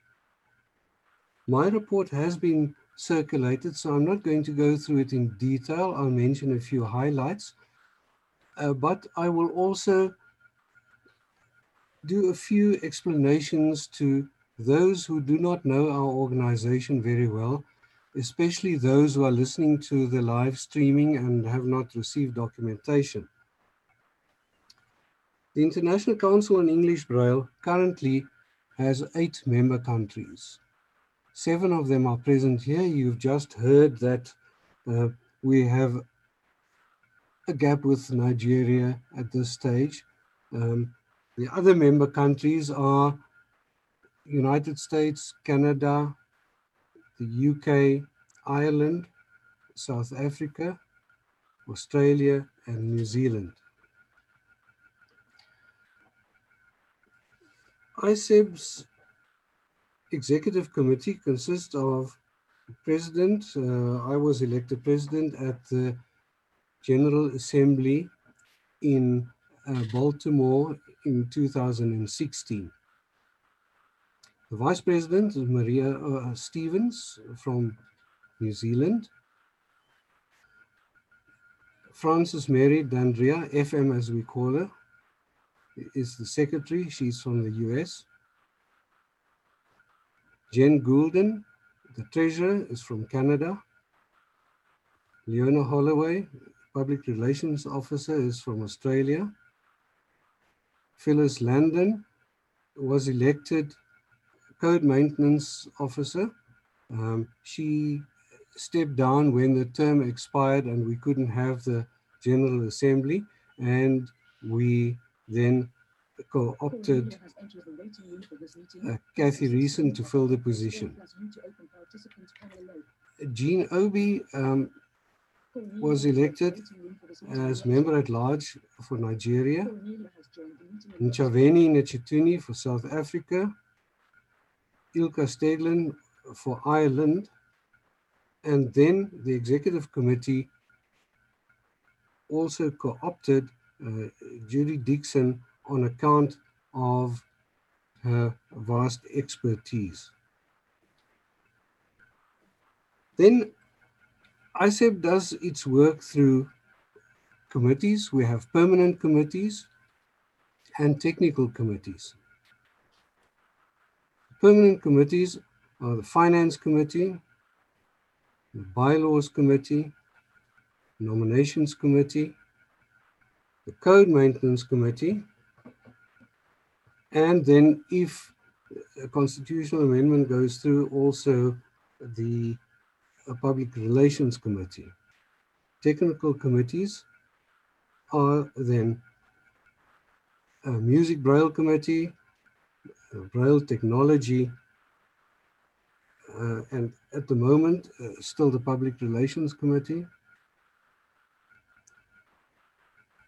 and a newly established Research Committee, of which FM is the chair. The International Council on English Braille has its General Assembly once every 4 years. The organization was established in 1991. Its first General Assembly was in 1995, and this is the 7th.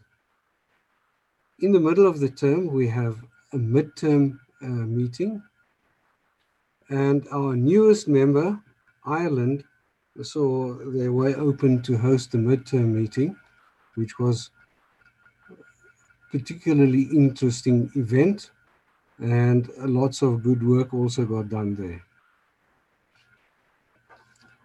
For the rest, the executive committee generally meets virtually every 3 months.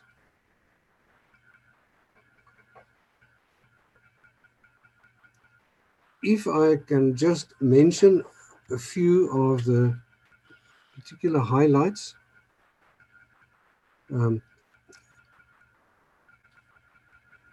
Our website has been basically redeveloped and very much enhanced.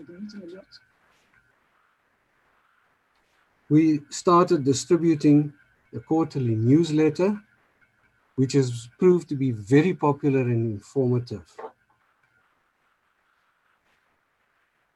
Also, the newly established research, FM has supplied us regularly with very interesting research information. Mention has been made of resolutions. A number of resolutions were adopted at the previous General Assembly. They were all listed in my report. You'll find them there. Most of them have been actioned, but some of them not yet. The new Resolutions Committee has taken over the resolutions and are working on new ones, which they will confront you with later on.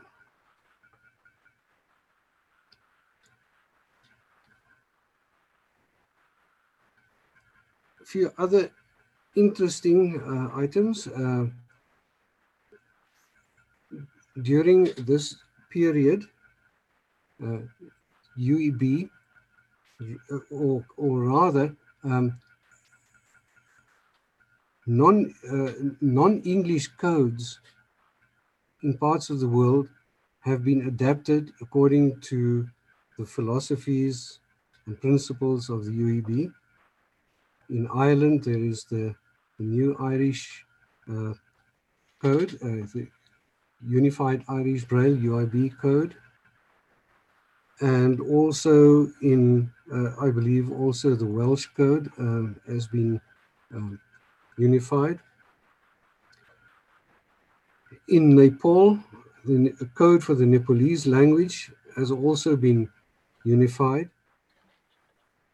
So it seems that people find the principles of the Unified Braille Code extremely helpful.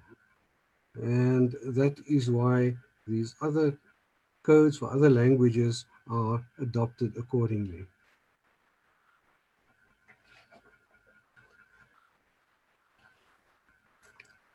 Then, just in conclusion, it has been a great pleasure and an honor for me to serve as the president of such a worthy body. As my term of office as president of ISEB comes to an end, I also wish to thank my committee for their support and the hard work they put in during the past 4 years to advance the UEB in member countries and elsewhere. I wish the incoming executive committee everything of the very best for the next term of office. As immediate past president, I will pledge my support to our new president. Now, this is always where the different interpretations of words in various languages amuse me a little. In some countries, when you table something, you open it up for discussion. In other countries, when you table it, you put it away for another day. So I'm not going to say, as we would in South Africa, I now table my report. So let me say, I now submit my report and I open it for any discussion or questions and answers. I thank you. Thank you, Christo. So does anybody have any questions on Christo's report? Any thoughts and comments? Would anybody like to make? Delegates? No? Okay. So Christo, just I would like to say on behalf of everybody, thank you very much so much for all your hard work over the last 4 years, well, longer, I think.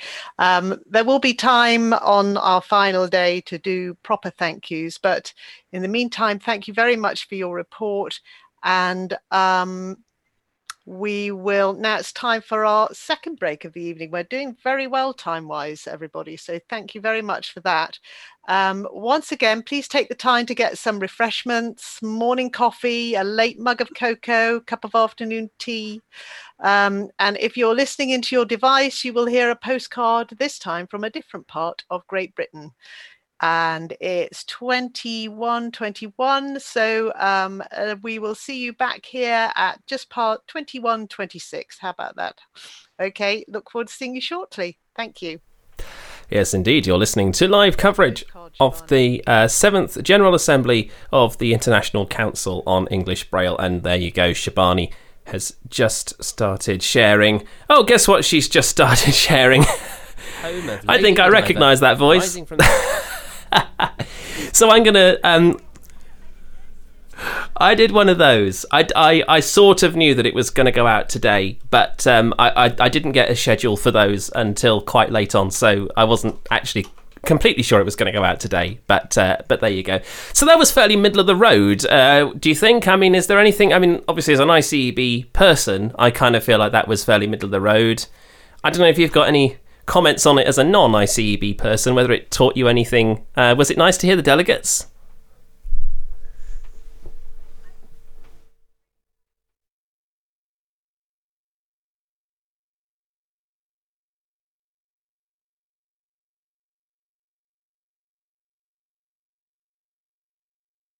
Many of their names and know a bit about them, so it was nice to hear some of their voices. And of course, for me as well, some familiar voices in there, which was nice as well. It's always that thing, I think, when you go to, certainly for me, anything in the blindness field, when you've been here long enough or grown up in it, you grow to recognise people. So that's always nice. In terms of the report, I thought it was, uncontroversial, which is obviously a good thing. It brought up lots of nice things that have been happening. The newsletter, the Unified Irish Braille, which I think is really interesting. I definitely actually want to read more about that. So I thought the whole session was quite nice. Yeah, uncontroversial is probably the right word. I think uncontroversial is probably about where we are in ICEB in general at the moment. And by the way, slight apology to people listening on the live stream who didn't hear the first part of Holly's correspondence there. We have now rectified that problem. Most of it came through. There was just the first 10, 15 seconds or so when I forgot to press a button and therefore I could hear you. But the stream couldn't. But yeah, broadly, uncontroversial is I think probably a fair assessment of the situation. There are a few bits of information that I was hoping to get that we didn't get. For example, in the list of delegates, we got a list of observers. We got to know how many observers there were, but we didn't get a breakdown by country. I do have that data set. So in October, in Australia, there are 32 people registered. So obviously subtract 4 from all of these because you've got delegates, and obviously some of them are presenters as well. But 32 in total, including the delegation from Australia, 18 from Canada. We had one person from India. So that's kind of cool. One person from Iran, he presented a paper, so it's really good to see him on the list. 5 people from Ireland, so that's 4 delegates plus 1 observer. 2 people from the Netherlands, 5 people from New Zealand, so again that's 4 delegates plus 1 observer. 1 person from Panama, I think that's what it says anyway. From South Africa, we have 16. From the United Kingdom, of course, we have 35. And from the United States of America, we have 47. And we've got 1 person who we don't know where it's from, 2 from Denmark, 1 from Samoa. And so the grand total there is 167. And that data set is complete as of this morning. So obviously people can still register. You can do that ICEB conference at rnib.org.uk if you want to register. The presentation, the postcard, has just finished at 9:25. So I'm monitoring Zoom again in the background, and we seem to have Richard West back. So possibly we're going to go back to Richard good. West at the start of the next session. So that'll be quite cool. We're not quite sure what happened technically. We're just talking about that on Zoom at the moment. So we'll go to Richard first, then to In Memoriam. So countries go alphabetically again, and they'll get 2 minutes to talk about anybody who's passed away in the past 4 years. So that's since 2016. And then on to country reports. And I was saying to you, Holly, offline, wasn't I? Isn't it brilliant that we've ran under time? Because that means it got more time for the country reports. Yeah, I think it's great because, one thing we hoped to do in the hour we took before the General Assembly actually started was go through the country reports, and for various reasons we didn't get to it. There was a lot to do and we had to start a bit late, so it's really nice actually knowing that there'll be more time spent on this and that hopefully everyone will get a really good sense of what's been happening in the various different countries. Is there anything that particularly came out of the country reports for you?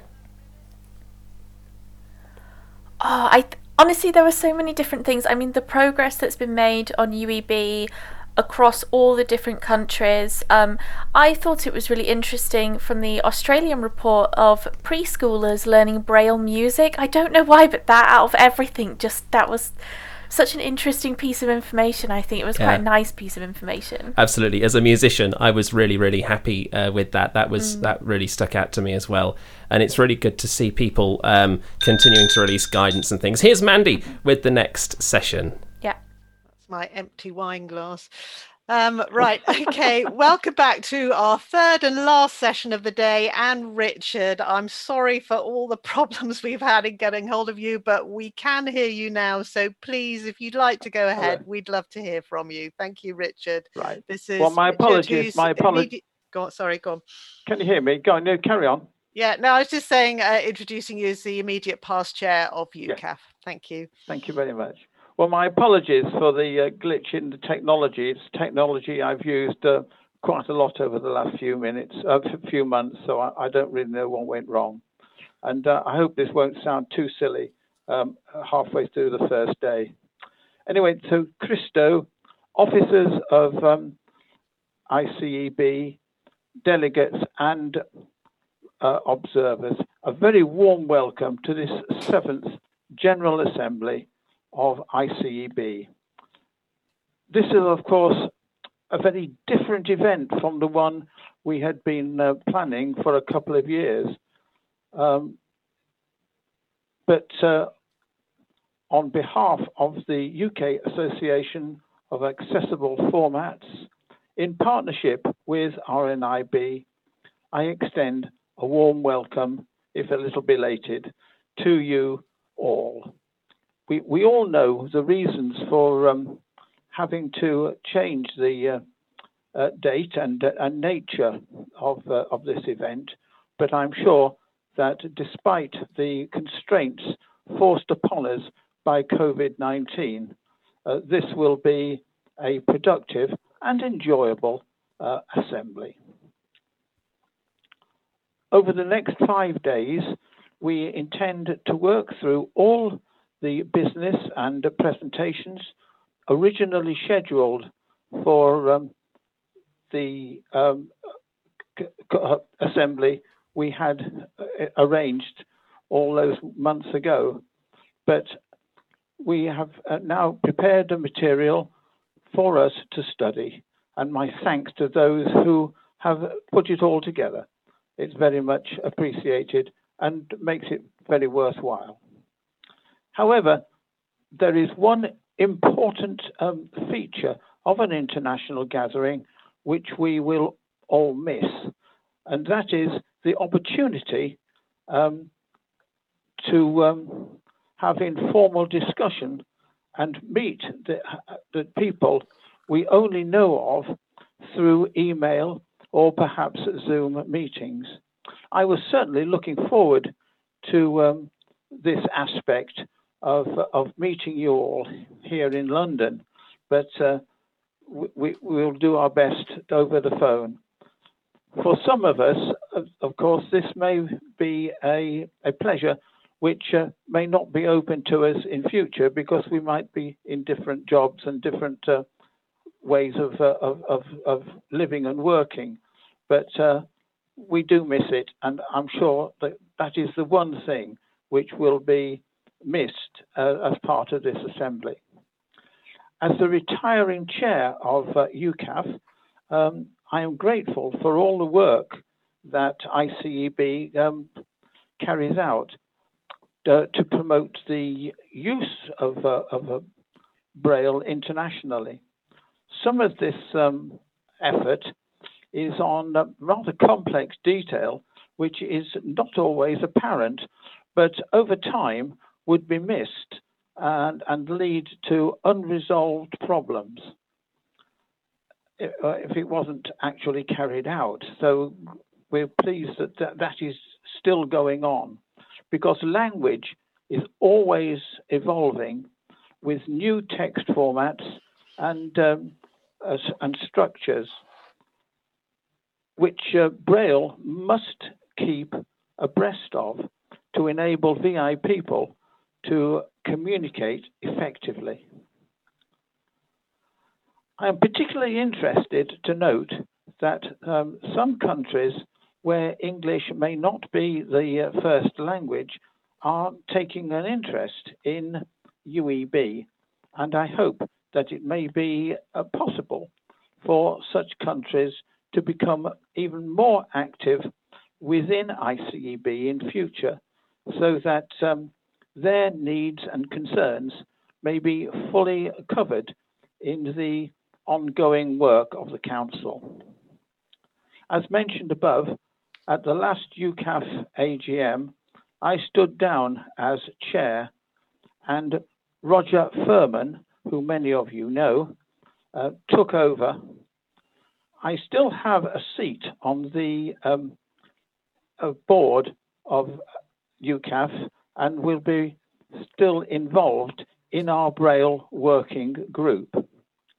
Finally, I would like to thank Mandy White and her team for all the hard work in preparing this conference, especially for the necessary change of plans and ensuring that we have a comprehensive program to look forward to this week.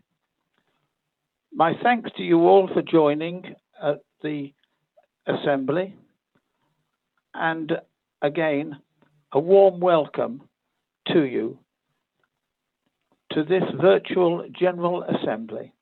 And I really do hope that it will soon be possible for us all to meet again in person in the not too distant future. Thank you very much.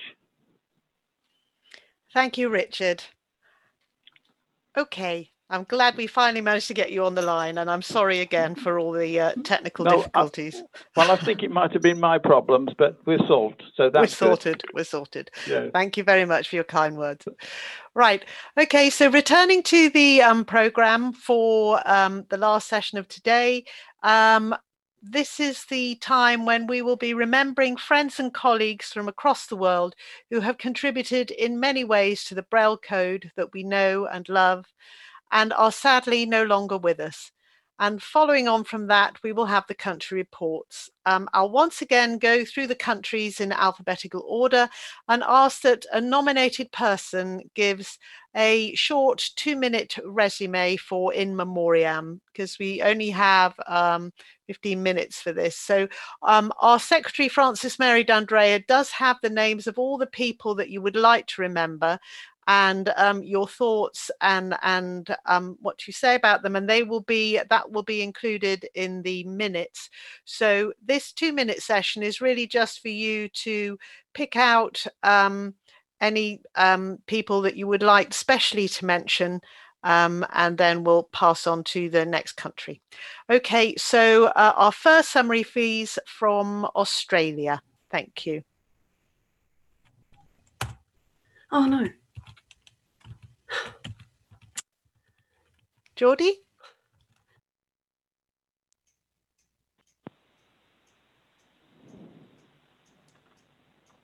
Is it Geordie who's speaking for Australia? Yes, Geordie's nodding. Oh, we got some. Have I got some audio now? Yes, you have. We can hear you loud and clear. Fantastic. Thank you, Geordie. Thank you. You go ahead. Having trouble with Alt-A for some reason. Okay, I would like to acknowledge 3 people who have sadly left us since the 2016 General Assembly. Nicole Donaldson sadly passed away after an illness, and she was a tireless educator and advocate for people with vision impairment from Queensland. She served as a committee management member of the South Pacific Educators of the Vision Impaired, and she also served as chair of the Queensland Regional Braille Forum, which is a subgroup of the Australian Braille Authority, for 6 years. Nicole ran the very successful Braille Club, which is a program that runs in Queensland for children using Braille in Queensland once a term. Pam Sandhu, who passed away in 2019, was an extraordinarily talented transcriber and tactile illustrator and a teaching assistant from the Townsend House School, now known as the South Australian School for Vision Impaired. And her career spanned over 50 years. She's remembered for her little books that she produced, which are a series of small books about 10 centimetres square in diameter, and each book focused on a letter of the alphabet. And those books contained little pictures which used real objects for kids to feel, like a little pocket with a lolly in it, a sweet or something that the children were to find. So she's a very passionate advocate and teacher. And lastly, Diana Braun passed away in April 2019, aged 81, after a long illness. Diana was a long-standing and active member of the Association of Blind Citizens New South Wales, a very passionate Braille advocate, and she was also the librarian for the Association of Blind Citizens in a paid capacity. Diana actively presented radio programs and is particularly known for establishing the Blind Citizens Australia National Women's Branch. So yeah, I would like to acknowledge Nicole Donaldson, Pam Sandhu, and Diana Braun. May they rest in peace. Thank you, Geordie. Thank you. And moving on to Canada, please. Can we have your brief summary? I would like to mention 4 people that we would like to honor, starting with Constance Craig. She was a certified transcriber and coordinator tactile graphics at CNIB. She was instrumental in the research into tactile graphics that led to the eventual development of the tactile graphics guidelines, which was a joint Canadian Braille Authority and Braille Authority of North America projects. She also led the development of the tactile graphics course and certification in Canada. Lillian Sitt, CNIB volunteer, music transcriber. She arranged a concert as a fundraiser for CNIB, and she was very proactive for Braille and music, Braille music. The third person is Barbara Anderson, who was also a transcriber and a prime member of the Tactile Volunteers, CNIB. She was a sculptor as well, and she contributed a great deal to the development of CNIB tactile program. And finally, Jean Stobel, who was also a CNIB transcriber. Those are the 4 people that Canada would like to honor. Thank you. Thank you, Jen. And moving on to Ireland, please. Hi there, good evening, good afternoon, good morning, everybody. Mandy, Ireland have 2 people to mention. Rosaline O'Halloran was a visiting teacher who worked mainly in rural Ireland, travelling throughout a number of counties to mainstream schools to ensure that not only children in mainstream education had Braille skills, but also the teachers who worked with them were properly supported as well. And she passed away at the end of last year. And Gerard Byrne, who worked in the sight loss service for over 20 years, passed away in 2017. He was instrumental in the setting up of Braille production services and the management of community-based staff, many of whom he supported to learn Braille to work more closely with their clients. So we remember those 2 people. Thank you. Thank you, Ireland. And New Zealand, please.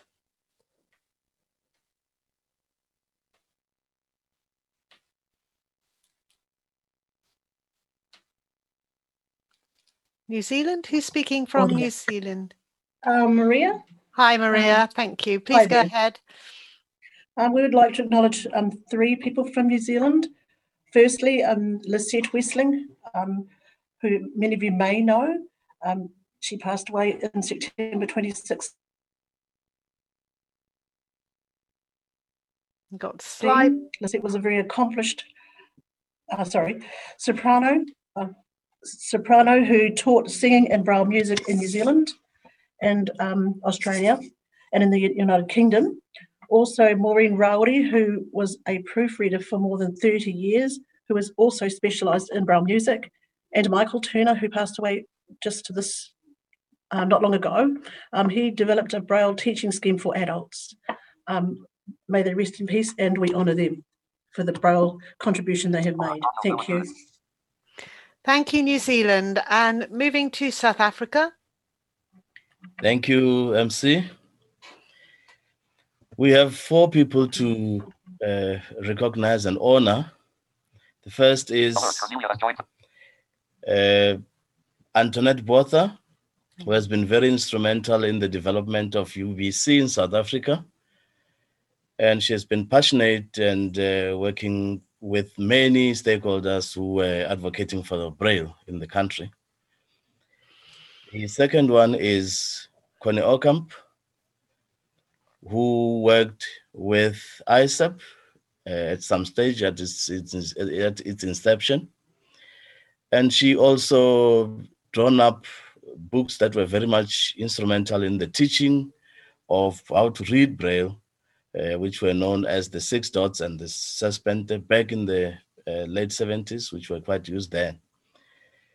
The next person is Reinhard Poppelstone, who at the time of her passing, she was the vice president of the South African Braille Authority. She authored as well the Hands-On, which is a book used by people to teach Braille. And the last one, whose biography I'm still going to submit to FM, is Chrissy Miller, who has been a proofreader of Braille for many years at the Braille Services of Blind SA. And she retired in 2005. She just passed away just recently. Thanks, Mandy. Thank you, South Africa. United Kingdom don't have anybody, so we'll go straight. Oh, sorry, James. I've just been notified of one. Ah, right, okay. Which is, I'm sorry for the very late notice, FM. I've just sent you an email. Sid Wilson, who worked at the St. Vincent's School for the Blind in Liverpool.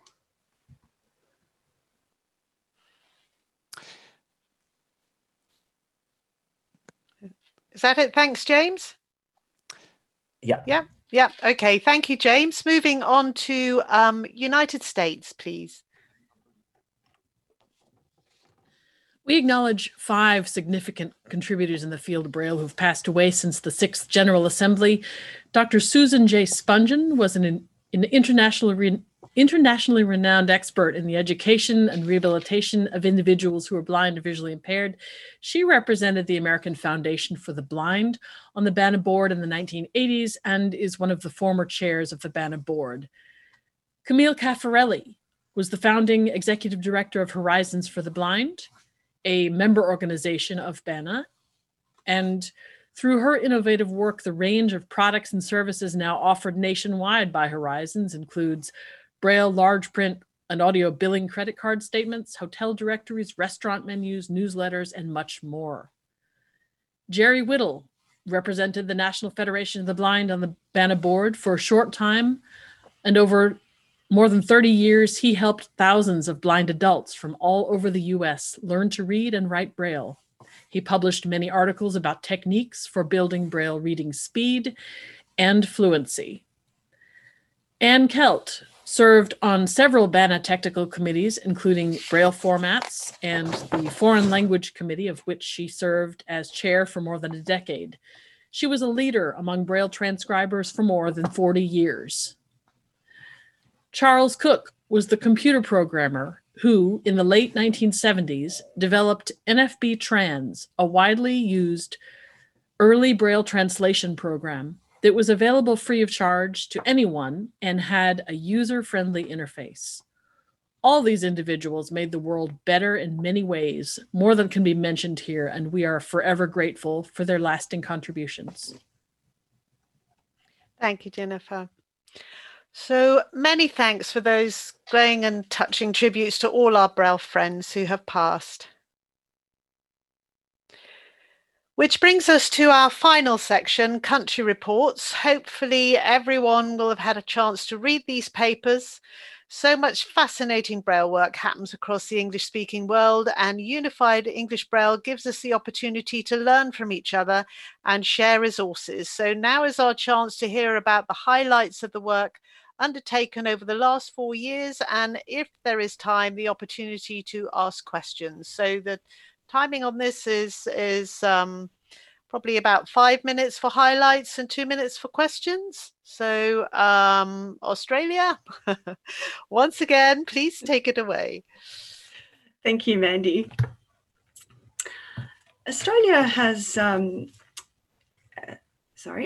continued actively promoting Braille through consumer and educator involvement in our regional Braille forums, which, as I mentioned earlier, are subgroups of the Australian Braille Authority. Unified English Braille is now the recognised Braille code in Australia, which makes Braille translation much more streamlined for producers and Braille readers. Australia and New Zealand continue to jointly run the Trans-Tasman Certificate of Proficiency in Unified English Braille. And since the 2016 General Assembly, we've had 28 people achieve proficiency. Australia is also very much involved in the ongoing work conducted by ICEB through the Code Maintenance Committee.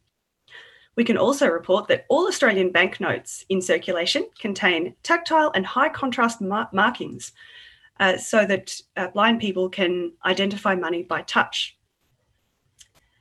The National Disability Insurance Scheme has completely rolled out across the country, and this enables easier access to Braille technology, in-home supports, and community participation for people up to the age of 65. And beyond 65, there is another scheme that is currently still being rolled out. Braille signage in Australia is increasing and includes art galleries and new public buildings.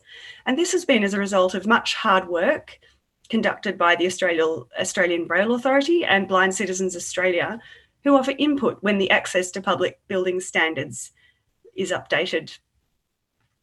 ABA has a number of communication channels, including a website, which houses all of our publications, a resources page, and a directory of service, which is very widely accessed, and also a Facebook page, which is updated very often, and it's fantastic.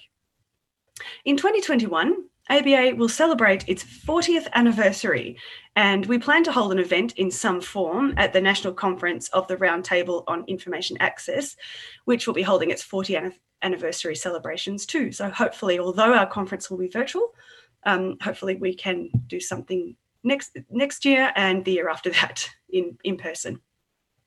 Our organisations continue working hard to promote Braille. Vision Australia and Braille House, which is a volunteer transcription organisation, provide adults with Braille training courses in both grade 1 and grade 2, correspondence and face-to-face. The Vision Australia dedicated STEM and music transcription team is kept busy. We provide fee-for-service transcription services and also a free personal support services for clients, which is funded by the federal government. We are also looking at using EPUB 3 as a pathway into automated Braille transcription. Both Vision Australia and Braille House house online catalogues now. The statewide Vision Resource Centre continues to see an increase in requests for the use of Braille by students. Families of blind children are invited to participate in two programs in particular. One is the Dot Power program for Braille using children from preschool to year 3, and the Support Skills program, which services students from years 4 to 10, and they participate in areas of the expanded core curriculum, including Braille music, Braille maths, and tactile art, etc. For the past year or so, the statewide Vision Resource Centre has partnered with Monash University on a project to research how 3D printing can enhance access to the curriculum.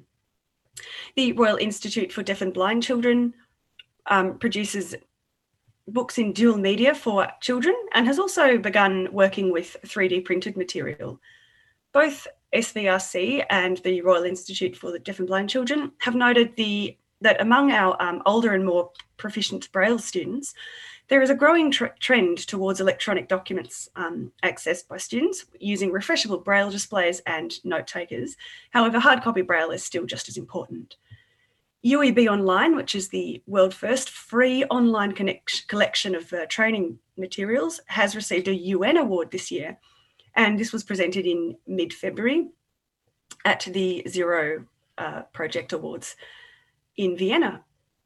Currently, the UEB Online offers courses in UEB literacy, mathematics, and advanced mathematics. We acknowledge 3 people who have received awards since the 2016 General Assembly. Christine Simpson was the 2018 recipient of the Roundtable Lifetime Achievement Award. As many of you will know, she was instrumental in editing the 2nd edition of the UEB rulebook. Dr. Gillian Gale was awarded an Order of a Medal of Australia for her services to children with vision impairment throughout Australia, and she also developed or co-authored a Braille training program called Aussie Dots, which is still in use. And Josie Howes was awarded an honorary life membership of the South Pacific Educators of the Vision Impaired, and Josie has been involved as a delegate to ICEB since its inception from Australia, and serves on the Australian Braille Authority Executive. So it is truly exciting to see how much more flexibly Braille is utilised in Australia in this ever-changing world of technology and access. Thank you. Thank you, Geordie. That's a really interesting summary there. Does anybody have any questions for Australia? No? Okay, so we move on to next alphabet, Canada. Canada, please. Can we have your report? Hello, once again, everyone. I think we all agree that 2020 has been a very eventful year, and not least of the items of note is that this is the 30th birthday of Braille Literacy Canada, originally incorporated as the Canadian Braille Authority. Something else that we've done just starting in 2020 is that we have launched our Braille Zoomers program. And basically it's a program, a peer support group for adults and seniors who are learning Braille. And as a part of that program, we also have, we've put together some Braille starter kits, and we've recently sent out 2 starter kits to our participants.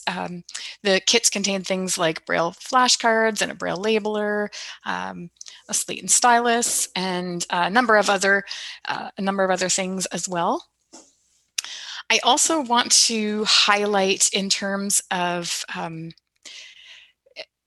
Braille, availability of Braille, access to Braille in public spaces. BLC recently put out a kind of an official statement on access to Braille during COVID-19 restrictions, particularly with regard to signage. Many people over the years have worked so very hard to obtain to win the right for us to have Braille signage. We don't want to see it disappear because of the situation. So we wanted to make sure that we promoted the fact that Braille is still necessary, even in a time when there may be concerns about contact with in public spaces. So we've released that statement. A couple of quick points on availability of Braille books. We have the Canadian Equitable Library, Canadian Equitable Library Access, CELA. They have launched a program called Single Use Braille, where if you can request electronic Braille books, but if you want a hard copy, they will produce it and ship it directly to you, and you must not give it away or sell it or do any of those kinds of things. But you can keep it. They've determined that this is a more efficient way to get more books to people without having to pay for storage space of thousands of volumes of Braille. By the same token, the National Network of Equitable Library Service is also working to make more Braille titles available to people across Canada. So access to more Braille books is always a good thing. Finally, I would like to highlight our very own Darlene Bogart, who won the Order of Canada. This is she's been made an officer of the Order of Canada, pardon me, and this is one of the highest civilian honors that we can bestow. And for her work, for her contribution to Braille over many years, and we as Braille readers are very grateful for all that Darlene has done. I would also, while on a note of thanks, I would like to express thanks for Phyllis Landon for all the work that you have done over the last 10 years as chair of the Code Maintenance Committee. You may have been deterritorialized since 2016, but you have certainly represented Canada well. So Phyllis, thank you very much. And finally, last but not least, again, on behalf of Canada, I know I'm not the first and I won't be the last to do this, but I would like to thank Mandy White and her teams, for the tremendous amount of work that you guys have done, not only for the wonderful event that we had hoped for in person, but also for the shift to the Zoom platform. So thank you very much on behalf of Canada for all that you guys have done and are continuing to do over the next few days. Thank you. Okay, thanks a lot, Jen. Does anybody have any questions for Canada? And I'm also, sorry, go ahead. Yes, this is Natalie Martinello from Canada, President of Braille Literacy Canada. Jen, thank you. That was an excellent report, as always, of course. I just wanted to also echo our thanks to everyone who organized the the General Assembly this year. And our thanks to Phyllis for all that she's done. And I wanted to just quickly add that one of the things that we're very happy about is that the Center for Equitable Library Access is now also producing our Braille Literacy Canada newsletter in hard copy Braille for anyone who would like a copy. And so we'd like to thank them for that. And also acknowledge Dr. Kay Holbrook, who is a recipient of our President's Award for 2020, to acknowledge all the incredible work. I'm sure many of you know Kay Holbrook, all that she's contributed to the Braille world, both in Canada and internationally, and certainly within our organization over the years. And we're happy to answer any questions. Thank you, Natalie. Does anybody have any questions for Canada? I've also been reminded, and I've been a little remiss, that we have a number of observers. So observers, please feel free to raise your hand if you would like to ask any questions. No, do we have any, Shabani? Nope. Okay, so we move on from Canada to Ireland, please. Thanks, Mandy. Ireland is the baby state of ICB. We only joined in autumn 2012, so Baltimore was our first General Assembly, and this is the second time that Ireland is represented. A few highlights from the last 4 years. The UEB implementation in schools was finished in Ireland in 2017, and at state exam level shortly afterwards. The whole implementation process was really very successful, cooperative, and we finished ahead of schedule. We had set 2020 as the goal, and we're actually through with the implementation by the end of 2018. Hand in hand with this implementation, the Irish Braille Authority's Maths Braille Working Group published UEB technical material guidelines in 2017, specifically in line with the occurrence of math symbols in the Irish primary and secondary school curriculum. And that has been very successfully used by educators and transcribers alike over the last few years. In terms of UIB, our updated Irish Braille code, since we presented that code at the last GA, 2 reviews took place, and the first ever introduction of short forms to the Irish Braille code was made in 2017. And after intense feedback, further extended in 2019. The full code is now implemented in both Duxbury and Liblui, and it means that for the first time that children in Irish schools who are studying Irish from the first class to their final class in school have correct representation of the Irish Braille code on their electronic Braille devices, which wasn't possible beforehand. And that also hints to the very rapid development over the last 4 years to Braille displays and devices now having a firm place in the schoolroom and are widely available, which is very, very positive. Ireland was very honored to be able to host the midterm executive meeting from the 17th till the 21st of April 2018. We had a very good meeting, lots of CMC meetings and some very nice social events, and were blessed with the weather for once, which is quite unusual for over here. Also in 2018, Ireland ratified the Marrakesh Treaty. I think we'll be talking about that later on during this assembly, but just to say that from our experience, the impact of having had the treaty ratified has been tremendous for Braille producers and has cut out a lot of admin and paperwork and has sped up the production process. Just to finish off, I'd like to say a few words about the Braille support in Ireland during the pandemic.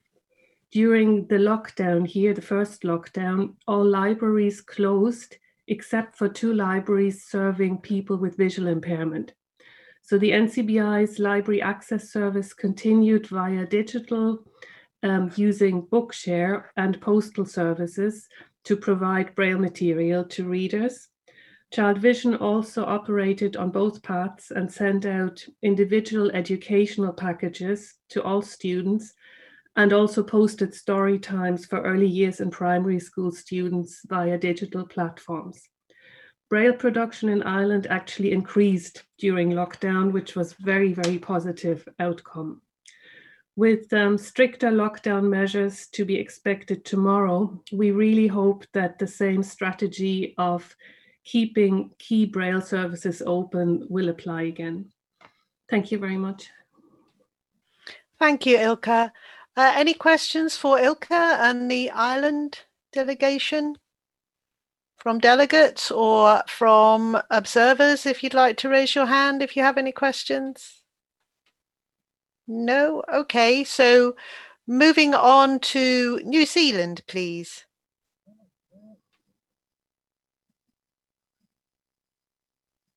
Yes, hello, it's Lena Coleman here. I'm just going to present a couple of highlights and updates regarding our report.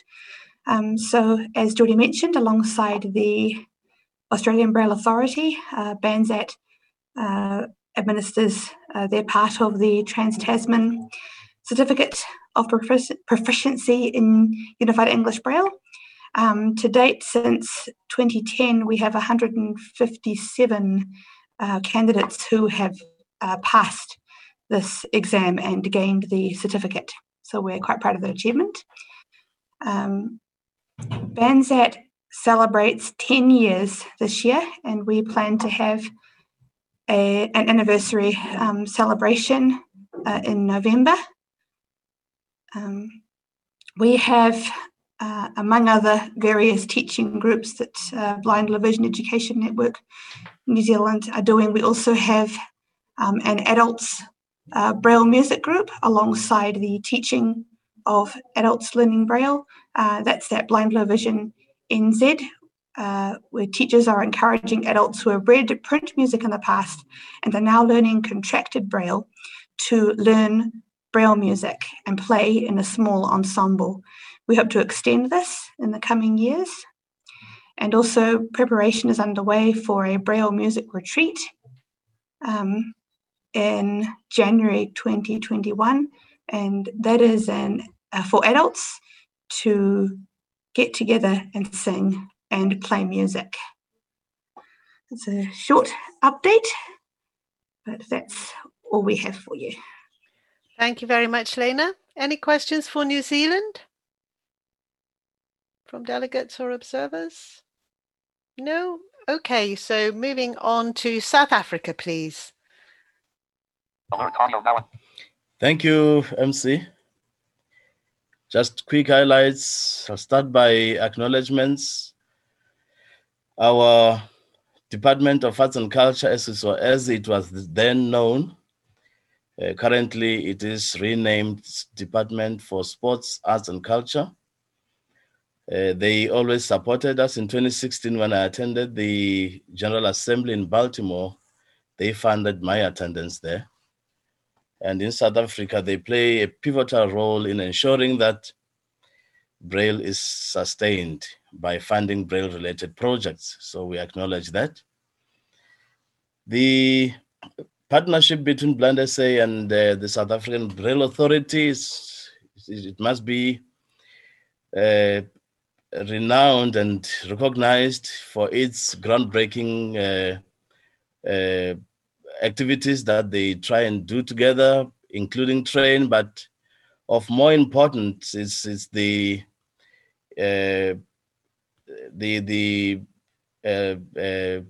bringing of the president to the Constitutional Court for the signing of Marrakesh Treaty, or the signing of the Copyright Amendment Bill, which has taken more than 15 months for the president to react on that, ever since it was adopted by both the Parliament and the National Council of Provinces last year in March. So Blind SA and SABA had partnered in doing that, bringing the matter to court. The relationship between the Department of Basic Education and the authority, it's somehow very cold in that the much expected task team for LTSM in Braille did not really do much in terms of intervening in Braille-related matters as expected ever since it was established in 2016. And the last meeting, which was quite maybe recognizable, would have been in 2018. But of late, they had 2 meetings which were following up on their previous one. We hope that much more will be done from those interventions. The other thing I would want us to take note of is the establishment of the Braille Museum in the country, which was an undertaking the Braille Authority had taken in 2018. Engagements had ensued between various members of the authority, but it is pleasing to note that we have now partnered with Blind SA to ensure that the museum gets a room there where it will be housed, and everyone who wants to go and visit, they will be using that facility as provided by Blind SA. So that was a great move for South Africa. I think it should be launched in 2021 in the date and venue, which should still be announced, because currently, because we didn't have the General Assembly in 2020, we are expecting to have one in 2021, and that should be where when this museum will be launched. In short, Chair and MC, that should be South Africa's highlights. Thank you. Thank you very much, South Africa. And over to the United Kingdom, please. Thank you, Mandy. So over the last 4 years, UK Association for Accessible Formats, or UCAF, continues to produce all sorts of guidance documents, particularly around Braille. We've had maths documents and various other bits you can read about in the report. And also the music group of UCAF have also been working hard on things like the interaction between UEB and the Braille Music Code. We've also produced a series of podcasts about UEB in conjunction with the RNIB, and they're sort of 10-minute series of podcasts which introduce people who may not be familiar to the code, all on the UCAF website. The UEB Ed mailing list continues to be popular for asking questions about the code, all things from particular contractions in certain words, right the way through to why can't I answer this question on the Australian UEB online maths course? And it's usually a question of grade 1 indicators, by the way. The Welsh Braille Primer has been published, and we continue to work with ICEB on all sorts of things, including the word list of all sorts of interesting words and how to contract them. People in the UK were particularly pleased to be able to take part in the survey which ICEB ran about the apostrophe and single quotes. So it was very warm feedback about the actual ability to contribute to the discussion. I'd like to mention that. Apart from organizations like UCAF and the RNIB, the Braillists Foundation has really stepped up this year, especially during lockdown, and they've been running weekly Zoom calls on a variety of subjects, including Braille for beginners, all sorts of talks about how we cope during the lockdown and the pandemic, through to even a cooking class, which is interesting. And they also run the Braillecast podcast, which has all sorts of interesting items and interviews with people from around the world. Another initiative has been the Tactile Times newspaper, which was recently launched for young people. That's in another organisation, the Tactile Times. So we'll hear later on during the conference about the Lego bricks, the tactile Braille Lego bricks, which RNIB was involved with development of. And as Australia mentioned, in the UK, we now also have tactile markings on our new polymer banknotes. In the UK, we've been particularly interested in the advent of the new lower cost range of Braille displays, two in particular, the Orbit Reader and the Canute. And during the lockdown, the RNIB managed to send out Orbit Readers with a great variety of books loaded onto them, as our Braille library building was closed and we couldn't gain access for a while. In parallel with that, the Scottish Braille Press managed to send out several hundred books to interested readers as well. It's a great initiative. The RNIB has also launched their reading services website, where you can download both audio and electronic Braille books. I'd like to thank everyone for all their amazing hard work during the last 4 years, and not least to ICEB for all their wonderful work and answering loads of questions from me. Thank you. Thank you, James. Thank you, United Kingdom. Any question for James in the UK? We have Bill Jolly, so I'm just going over to Bill Jolly. Okay, thank you, Bill.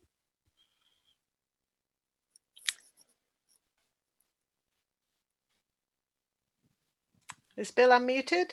Yeah, I'm going to try unmuting again. Bill? We can't hear you.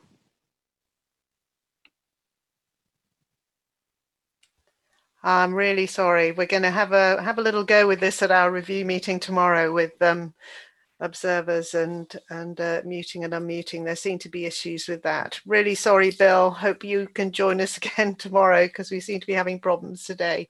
Bill, Dave Williams from the UK. Bill, feel free to email me, Bill, if we can't get you. Did I just hear you, Bill?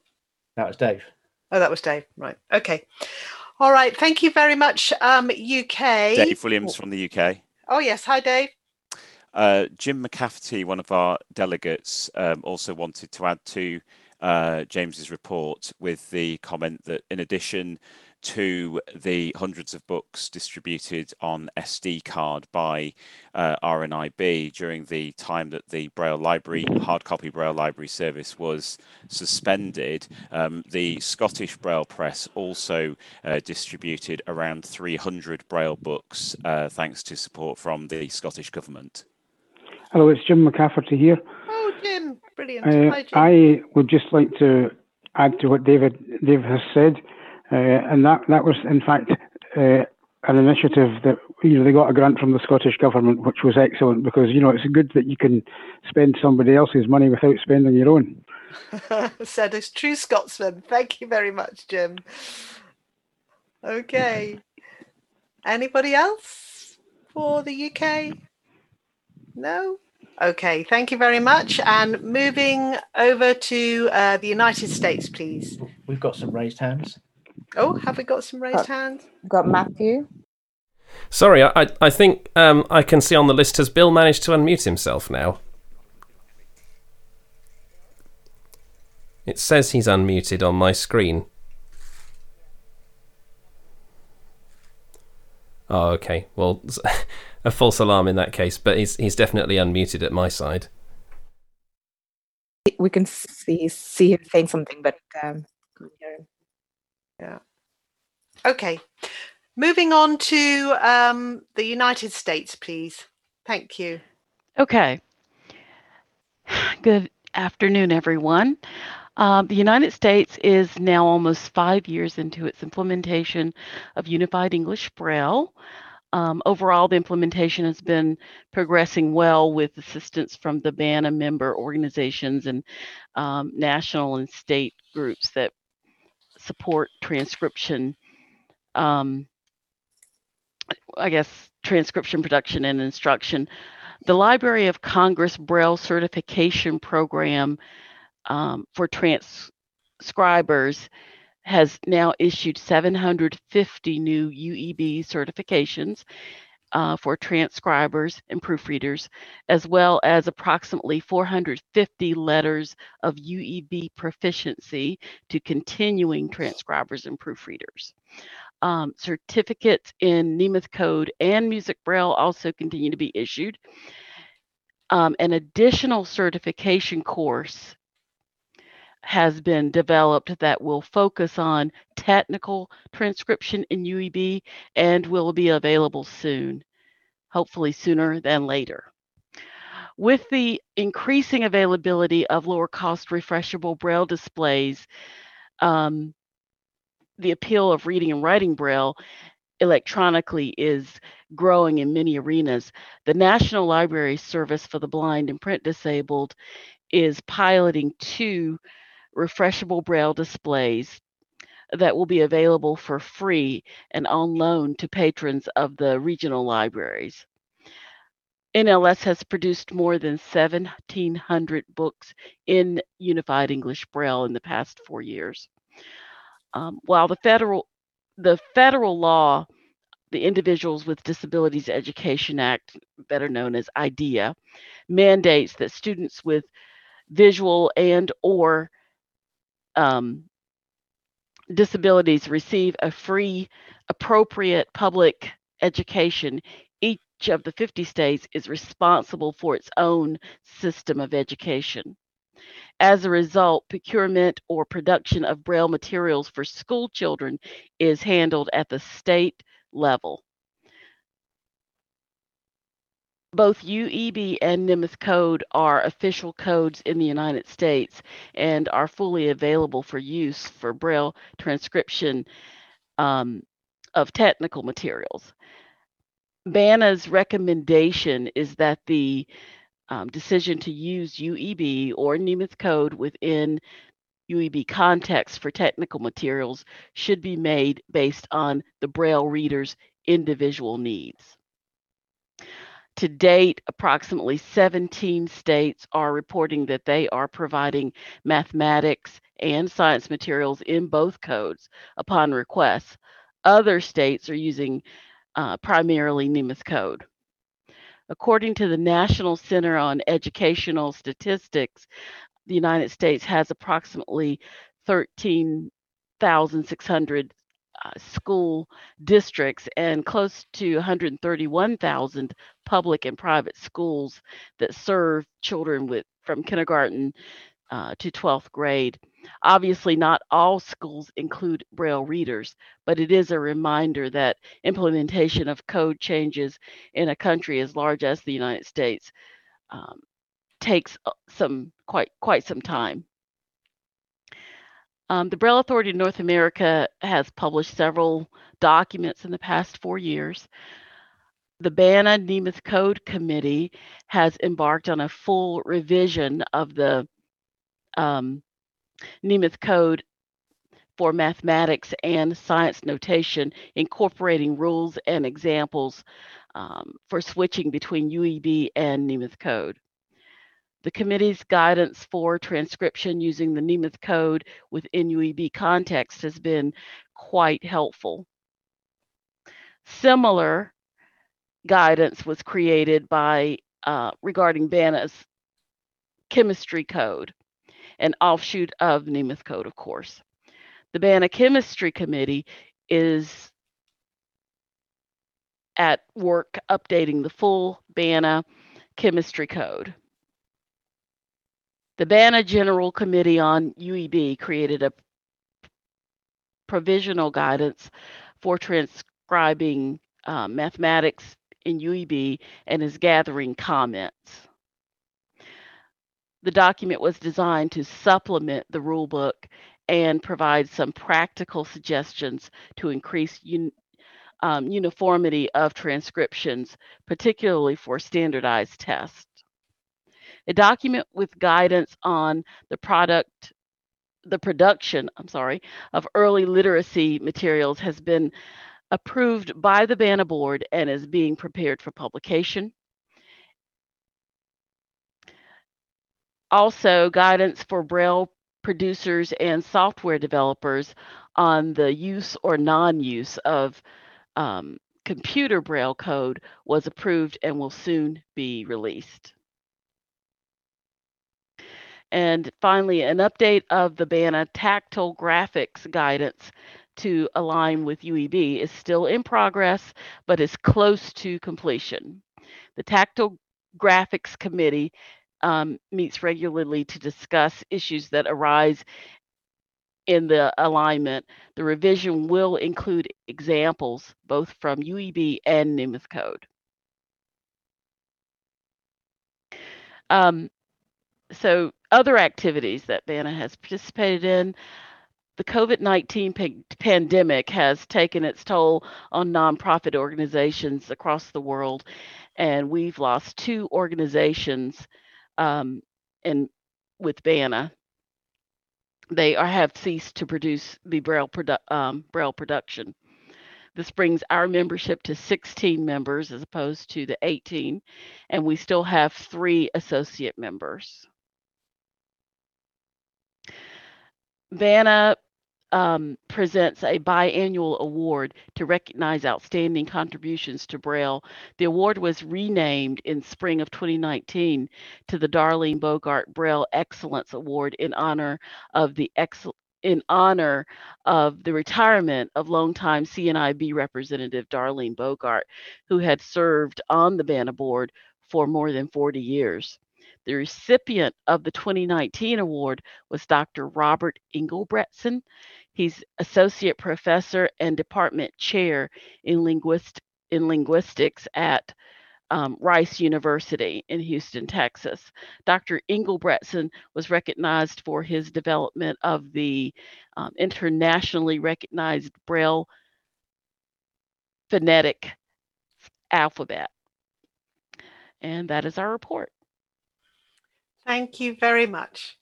So are there any questions on any of the reports, or any questions on the United States report? Do we have any? No? Okay. And do we have any? I know we're having problems with observers. I'm just wondering if we have any waving hands.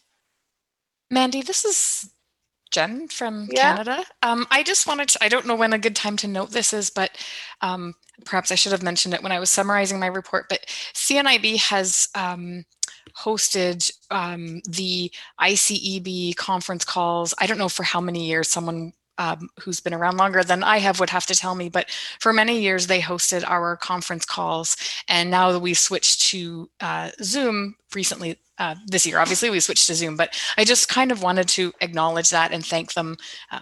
CNIB did celebrate its 100th anniversary in 2018, and I forgot to mention that as well, but thought I should highlight it. Thank you, Jen, for your PS. That's very good. Thanks. Okay, so that brings us to the end of today's proceedings. Just a couple of things.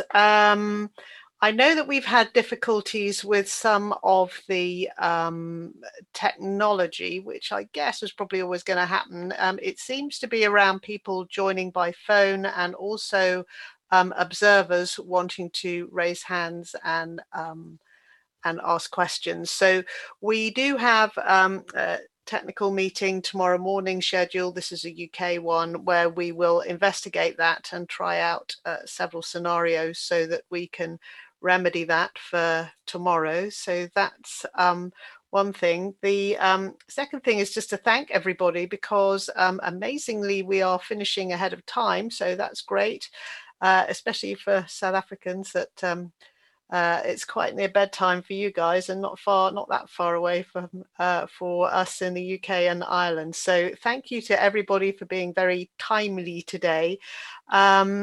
Thank you to all our contributors for making the first day of our virtual assembly such an interesting and memorable one. I'm sure you'll all agree that the keynote speech was fascinating, interesting, challenging, and I think we should have that in mind as we carry on through the week and make our deliberations and discussions and resolutions. Tomorrow we look forward to the first of our themed days with Braille music taking centre stage. So please take the time to read the papers and watch the presentations. There's some really interesting stuff coming up. So catch up again tomorrow. Until then, good morning, good evening, and good night. Thank you, everybody. Thank you. Bye now. Can I just mention then? Oh, sorry, Christo. Nominations have now closed. Oh, sorry. Yes. No. Yeah. I should have mentioned that.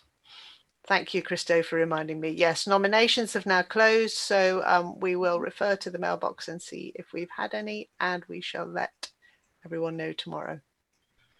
Okay. And then we adjourn. Pardon? And then we adjourn now. Yes, and we adjourn. Okay. Thank you, everybody. Thank you for your time, and look forward to seeing you tomorrow. Good night, everybody. Cheers now. Good day. Good night. Bye-bye. Bye. And so there we are, people now starting to say goodbye. And, what do you know? The meeting has been ended by host. That was very sudden, wasn't it? Shabani has ended the meeting, and I'm now going to not make the same mistake as I did last time and bring back up Holly Scott Gardner just to do some closing comments. I was about to ask you. You were about to ask me whether I'd remember to press the button. Yeah. Oh, the sheer cheek of it. I mean, come on. Fool me once, shame on. How does it go? I don't even know. But yeah, there you go. So 28 minutes past 10. That's pretty good going, isn't it? Can't believe it. No. And I'm kind of sat here going, it's actually a pretty good job that we didn't summarise all those country reports, because we actually got more of a summary than I perhaps expected from the country reports, given how much time we'd allocated each of them. Like when we did this in 2016, the country reports just went on and on and on and on. And like, that's not a problem, but it's really interesting to see how effectively we can condense things when it's virtual. I don't know if you found the same in other virtual conventions that you've been to. Yeah, I have. I mean, I think people are much more aware of the time because it is so precious, and usually virtual conventions are allocated less time. So people are very much thinking, okay, I've got to get this over with quickly. Whereas I think sometimes when you're at an actual conference and you're up in front of people, you have a tendency to really want to say everything because you're there and time doesn't quite feel as immediate. And I think also with us being at computers, we perhaps have access to the time a lot easier. It's a lot easier to check our own time and go, oh, I've been talking for 2 minutes, I better stop. Yeah, that's a fair point. I've recorded I've been involved in the pre-recording of some of this stuff, and like it was so easy to have an Alexa on in the background, running a timer, which I just wouldn't be able to do in other settings. So that is a very true point there. I guess we probably don't want to go on much longer because we finished early and well, whatever. But do you not think it was really cool, Jennifer Dunham in particularly, but I'm sure I heard other people, actually hearing people reading from hard copy? Yeah, it's really nice. I think it's cool to see. I definitely appreciate when I hear the sounds of hard copy Braille, or even when you hear a display or something and you there's that very recognisable sound of someone reading Braille. Yeah, it's an electric and display. I definitely think that's yeah, and I definitely think it's nice because you just, I mean, this is all about Braille and the importance of it, and whilst lots of people will be using screen readers, and rightly so, we need to have access to the full range of tech, but there's something just nice about it. Yeah. And there's a real buzz about this, isn't there? Like, I mean, I've listened to live streams and stuff in the past of ICEB, but like to me, there is as much buzz about this as there would be about an NFB convention or, any of the other big consumer advocacy stuff that goes on, right? I think it's perhaps on a slightly smaller scale in that, an NFB convention's going to have thousands and thousands of people. But I think for the number of people, yeah, there's absolutely conversations going on. I mean, and people are talking on Twitter. So ICEB is tweeting using the hashtag ICEB 2020. I've been tweeting a bit, and then I happened to mention that, I then started actually reading about Irish Braille because I got so interested as soon as I heard it, and I can't help myself with languages. And I sort of jokingly tweeted that this is how it always starts. I start reading about the Braille and then I end up learning the language. And I mentioned that I'm not finished learning Hebrew yet.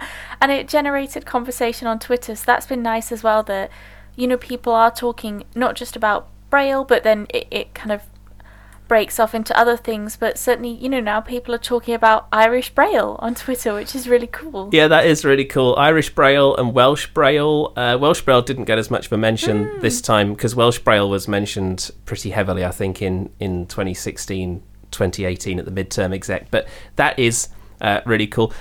The Twitter landscape, I mean, I haven't been keeping up with Twitter because I've been doing technical things in the background while this has been going on. But what does that look like since you say you've been looking at it?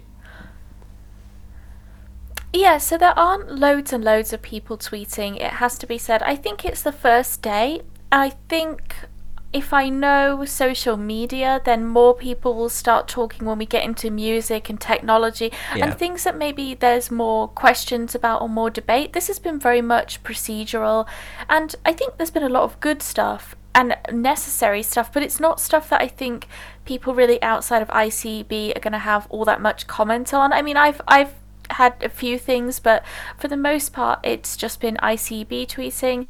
But I see more people, particularly once they see the tweets coming from ICEB and start to get interested and perhaps tune into the stream later on in the week, I see more conversation generated around Braille music, technology, and all the various different papers and presentations. Yeah, that's true. I was expecting more questions for the country reports, if I'm honest. I don't know about you, but I think part of the problem, I mean, it's not really a problem, but it goes back to what we were saying before about time management and probably pre-conference prep. All of the documentation was sent out to the delegates and the observers, and the delegates and the observers have all had a chance to read it. And I wonder whether perhaps they've spent more time reading it this time than they would do normally because they know that time is going to be short. Like normally you'd get questions and the answer would be, well, if you'd have listened 5 minutes ago, I'd have told you what the answer was. And there wasn't any of that this time, which I think sped things up.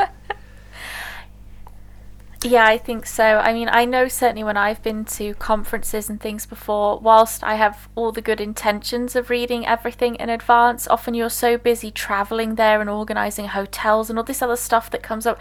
Or you go maybe a day in advance and you think, oh, well, I'll spend the evening before reading all this. And then you see someone that you haven't seen in 3 or 4 years and you think, oh, well, we'll have a chat. And you never actually get around to reading it in as much detail. But certainly because it's all online and everyone's very used to working from home now as well.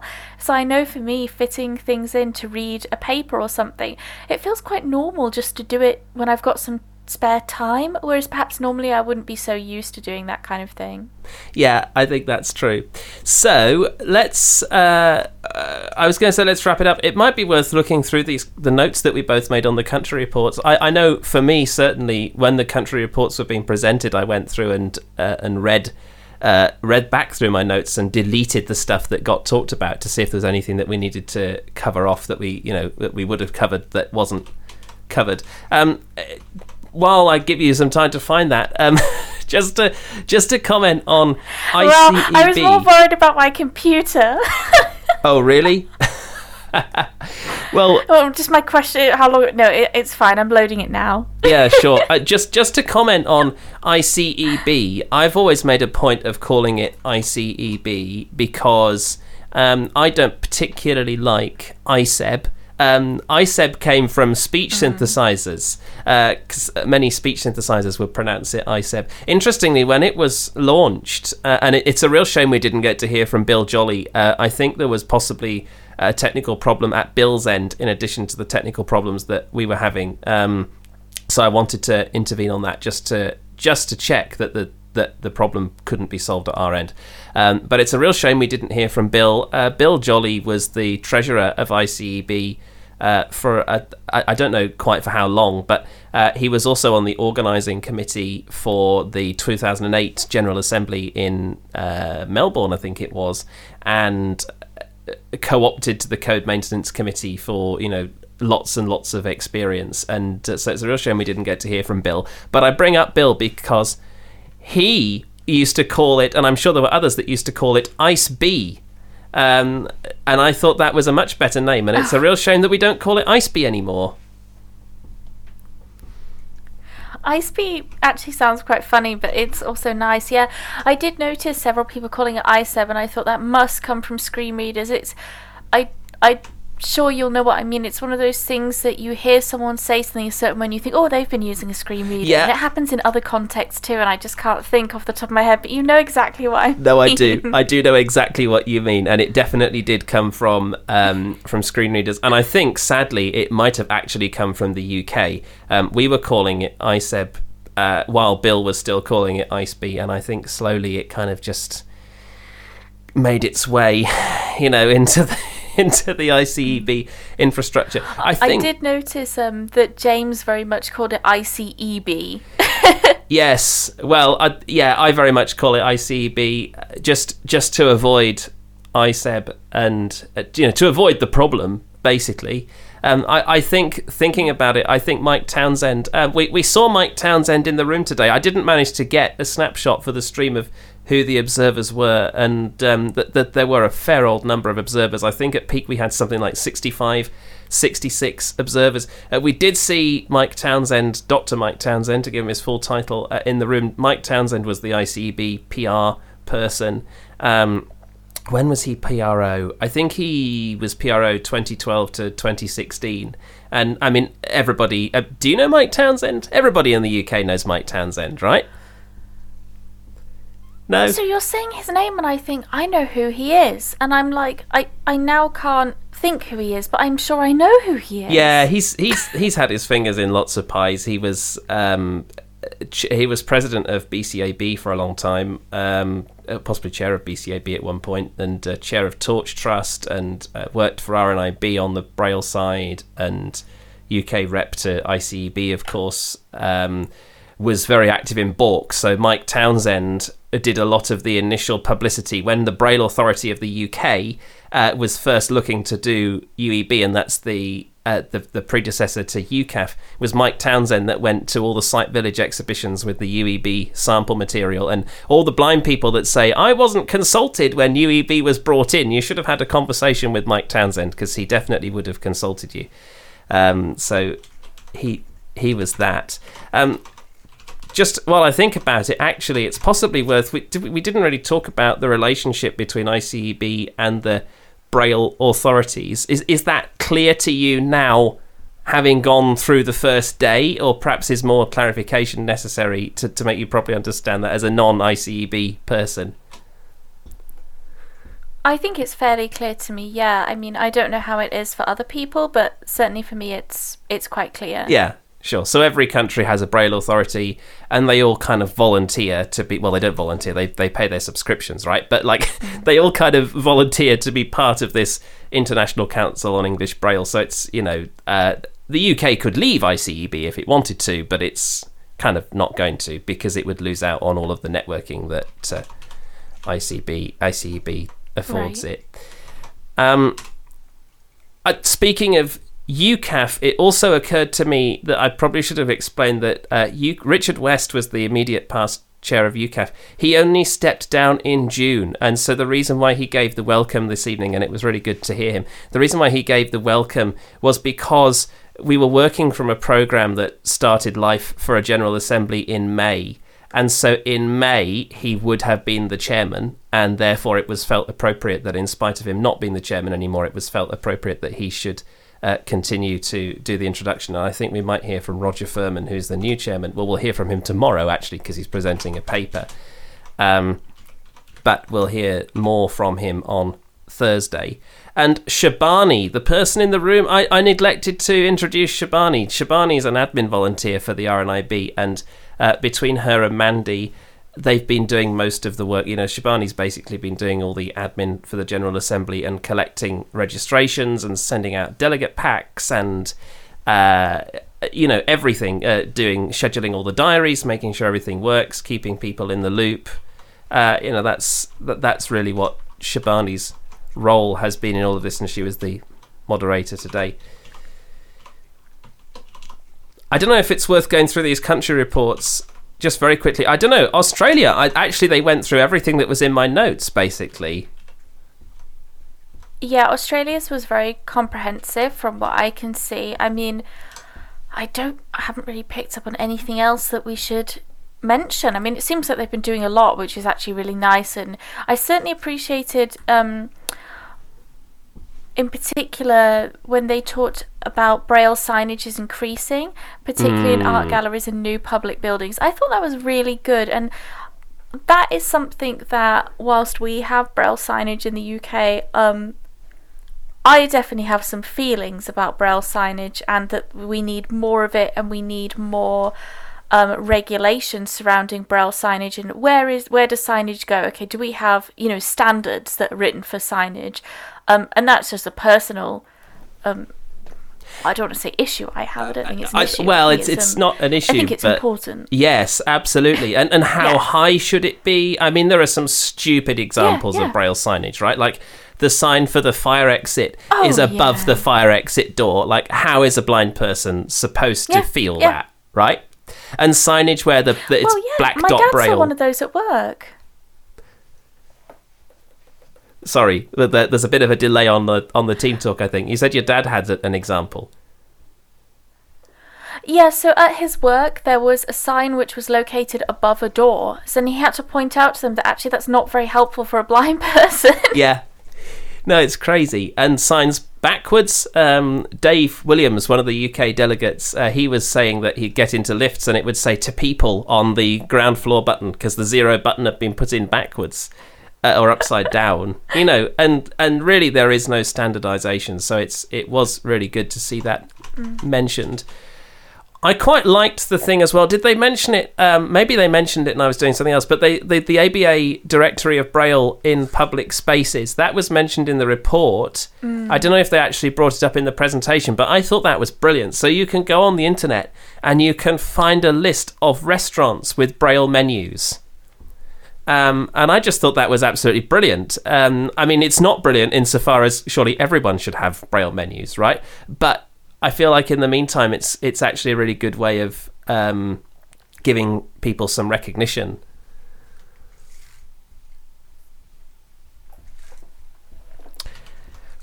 I guess on the Canada report side,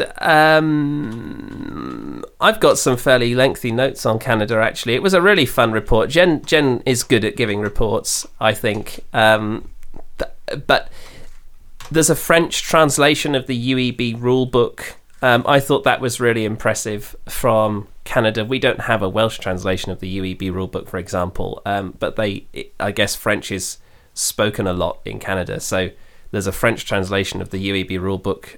There's no Braille version yet. They're still waiting for that to be transcribed. And importance of Braille recognised in the Accessible Canada Act.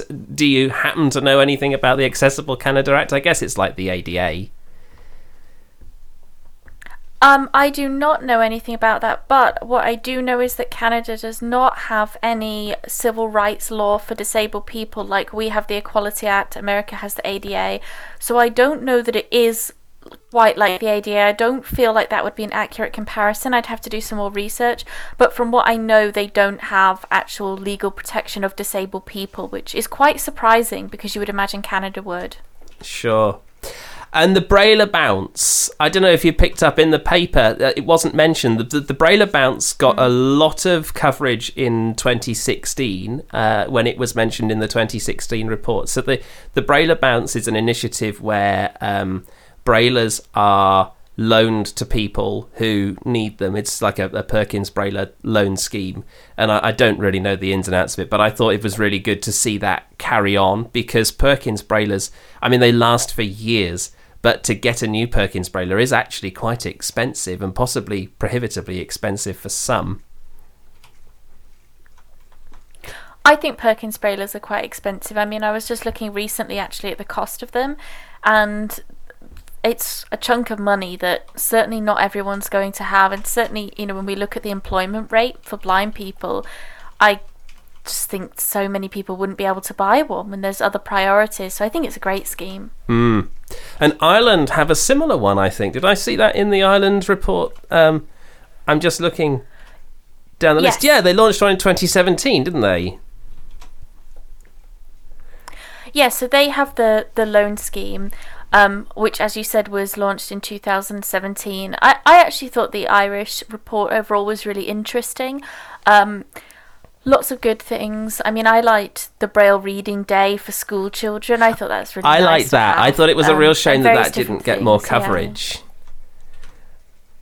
Because so it didn't get talked about at all, did it? It's where what did I write down on it? School children read Braille, and it's at their level. Yeah, and they receive positive feedback from judges. I thought that was quite cool about it. Yeah, I really like that. So they get feedback from the audience and from judges, and I think it's really nice. And it's ran in conjunction with their Braille organisation.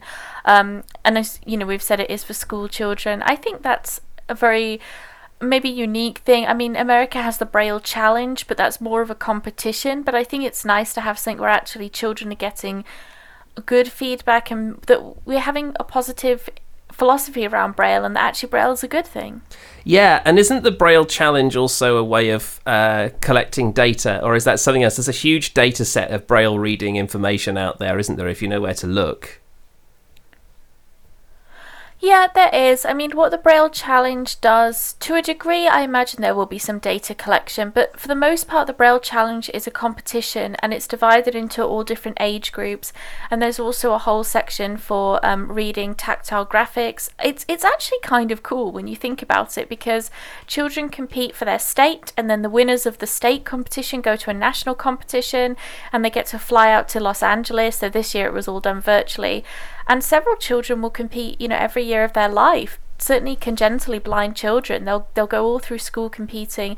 And I think it's cool because children who read print, so sighted children, they can compete in all kinds of things, whether it's sports or scholastic competitions, but there aren't many academic type competitions for blind people.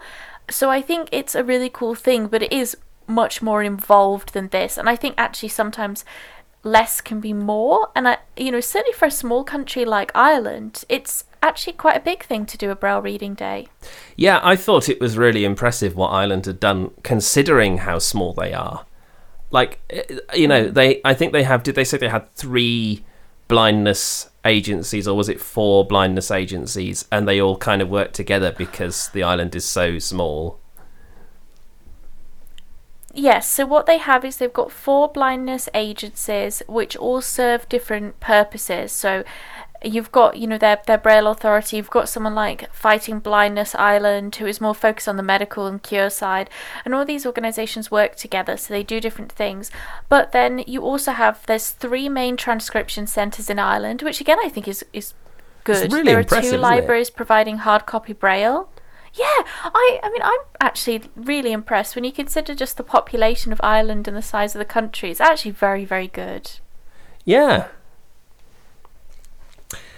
So, New Zealand was presented by... It wasn't presented by the author. I thought that was quite interesting. Was it Lena Coleman who did New Zealand? And I'd put on my notes that it was Clive Lansing who was going to do New Zealand. Clive was in the room, so I guess it was just a pragmatic decision for somebody else to do it. Certainly what came out of the New Zealand report for me, which didn't get talked about very much, is accreditation. They were talking about, I don't know how much people know about the Trans-Tasman certificate, but from what I know of it, the Trans-Tasman is a very high level, it's a certificate of proficiency. It's not a certificate of knowledge, it's a certificate of proficiency. And so you'll be given like 10 pages of grade 1 or something, and you'll be expected to transcribe that into grade 2. As if you were a blind person, or if you're a sighted person, you'd be given, like, you know, print and asked to transcribe it into Braille, and it has to be accurate and the formatting has to be right, and you have to do it on a Perkins, and, you know, kind of like the old RNIB Braille course used to be before they scrapped it, and it's not as good as it was. But I thought it was quite cool that they're looking to do an entry level. Yeah. Well, I mean, this is a transcriber talking, right? So of course I'm not going to look favourably on dumbing down Braille courses. I should do, really, because it gets more people interested in Braille. But a lower level qualification. I thought that was quite interesting that they were looking to do that, because I think it is necessary, and I think what's more necessary is to have it and to acknowledge that it is a lower level qualification. I feel like so many qualifications now are it's not very clear what they actually qualify you to do, and so to have that distinction between Trans-Tasman and the lower level qualification, to me, would be, I think, quite important. I mean, I think it's a positive choice from an educational perspective, because actually there's a need for courses at all levels, because we're going to have people of varying different abilities, whether they read Braille for themselves, whether they're a transcriber. I mean, if I was asked to do a transcription job, I'm not a transcriber, so I wouldn't probably do a very good job, but I'm a reader of Braille, and I think it's okay to acknowledge that, to say, actually, I don't have skill in this area, but I do have skill in this lower level, that's still useful. So actually I agree with you that what they're doing is they're putting these qualifications within a framework, and they're saying this is not as high level, it's not as transcription focused, and that's important because, as you say, often it's very hard to know, okay, what does this actually qualify you to do? I mean, if you get the National Certificate in Unified English Braille in the United States, well, that doesn't actually qualify you to be a transcriber, and it's really important to realise that. And I think it's very important for agencies that work with blind people to realise, actually, if someone comes in with one certificate, what level of knowledge do they actually have, and how highly are these certificates ranked? Because it's all very well to say, well, I've got a certificate in Braille. Okay, but at what level of Braille? Yes, absolutely. And running on a par with that, I think it said in 2015 they launched a qualification for specifically transcribers doing computerized Braille production. So again, we're talking not just about Braille proficiency here, but we're talking about transcription proficiency and Duxbury proficiency, and like you would be the first person, I'm sure, because we've talked about it, who would say, yeah, I know Braille, but I don't know Duxbury. Yeah, I know Braille. I'm a proficient Braille user, as in I use it every day for myself. I read Braille in multiple languages. I think I'm at 3 plus some German and French. But I really don't know transcription, and I know technology well. I know assistive technology well. I understand accessibility, but transcription itself is a skill, and you can't just say, well, I know Braille and I know technology, so I know how to transcribe. No, that's not the same. I mean, my transcription work is, well, I'm not a transcriber, so it's fit for me and nobody else. Yeah. And that's fine if you want to just produce work for yourself, but if you're trying to produce work, as a transcriber, and we see it so many times with, QTVIs in the UK, qualified teachers of the visually impaired, and they'll say, right, can you emboss this work? And they don't realise that, yeah, I can emboss this work, but it's going to look awful. And actually, if I want to do a decent job of this, I've got to be a transcriber. And I don't think we have any qualifications in the UK on transcription other than internal stuff. If you get a job at RNIB, you'll be trained up how to do transcription the RNIB way. And then when you leave RNIB, you'll take that knowledge with you. But I don't think there's an external exam that you can take. And I think that's a real gap in the market. So it's good to see New Zealand adopting a qualification, and it was also good to see, and they didn't talk about it very much in 2019, the paper on strengthening standards around confidentiality. So it sounds like they're really getting a lot of transcriber heavy stuff sorted out, which perhaps isn't very interesting to the Braille reader, but I think from a transcriber's point of view it's really important. And actually, even from a reader's point of view, knowing how confidential your information is, I mean, does it ever occur to you, I know it has done to me in the past, I'm going to get my bank statement transcribed by such and such an agency, and I know that a blind person works in that agency, and I'm friends with that blind person, so there's a high probability that they've seen how much money I've got, and that could make me a little bit uncomfortable, right? I think it's a concern, and I think absolutely it should be a concern. I mean, and certainly in the UK and in the EU, we're talking a lot about data protection, and people go, oh, data protection's boring. And okay, it may not be interesting for everyone to read through the regulations, but actually I think it's everyone's business to know how our data is being used, whether that's electronic data or not. And you're absolutely right, the blind world is small. We always get annoyed when people assume we know every other blind person, but there's also a grain of truth in it, I think, that a lot of us do know each other, and certainly those of us who are working and really active in blindness fields, there's an even stronger probability that we know one another. So it's occurred to me, I mean, I think about under the NHS Accessible Information Standards, well, I could request all my medical documentation in Braille, but then sometimes I do think, well, actually, will it be someone I sort of know reading my medical records, and that makes me feel vaguely uncomfortable. And I think unfortunately we can never get away from that, but actually when I see a country like New Zealand putting in regulations and asking these difficult questions and saying, well, actually, how do we ensure confidentiality, that's really important, because there's no point in going, well, this is an uncomfortable question, we won't deal with it. Actually, we should be dealing with it, and we've got to be asking those kinds of questions. Yes. I'm just looking through the rest of the New Zealand report. I feel like we could talk about the New Zealand report all day, and I sort of don't really want to do that. But there's a theme running through a few of these reports about the Marrakesh Treaty. I don't think we really need to talk about that, except to say that New Zealand also have ratified it, and fairly recently in 2020. So that's good, and they've got Braille competitions too, and I thought it was really encouraging that they have Braille signage in taxis, even though it's no longer a legal requirement to have Braille signage in taxis. Yeah, I think that's really nice, and I think we've also got to look at, unfortunately, often we do have to mandate accessibility. So we've brought in, accessible information standards, various different kinds. The EU's brought in accessibility regulations for public sector digital websites, and although that's slightly different, it's along the same sort of lines that unfortunately sometimes we do have to mandate this stuff, but actually when it isn't legally required, it's actually good to see it, because we shouldn't have to require it, and to see people do it when it's not required is so important, because I think that sets a very strong precedent going forwards that access to information is a right, and whilst it is upheld within legislation, actually people should do it just because it's something we need. Yeah, absolutely. So looking ahead to the rest of the country reports, well, actually, just to acknowledge Wendy Richards in the New Zealand report, because she got a PhD for work on Braille music, and I thought that was quite. It's good to see more Braille music. We haven't seen Braille music mentioned as much as perhaps we should have done in the mainstream of Braille, right? But yeah, it's good to see that.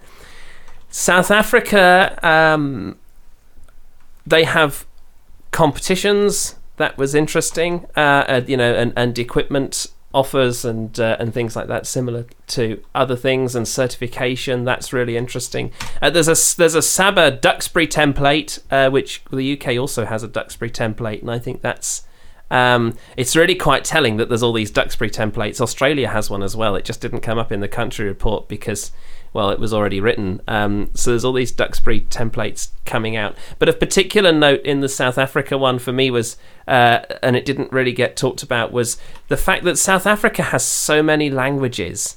I don't know. I don't know if you know how many languages South Africa has. I know there's Afrikaans and obviously there's English, but it was interesting to see the really tight work that they're doing on interfacing all of these languages into UEB and adapting the adapting the Afrikaans tables and stuff so that they more closely align with UEB, and I think that's really positive.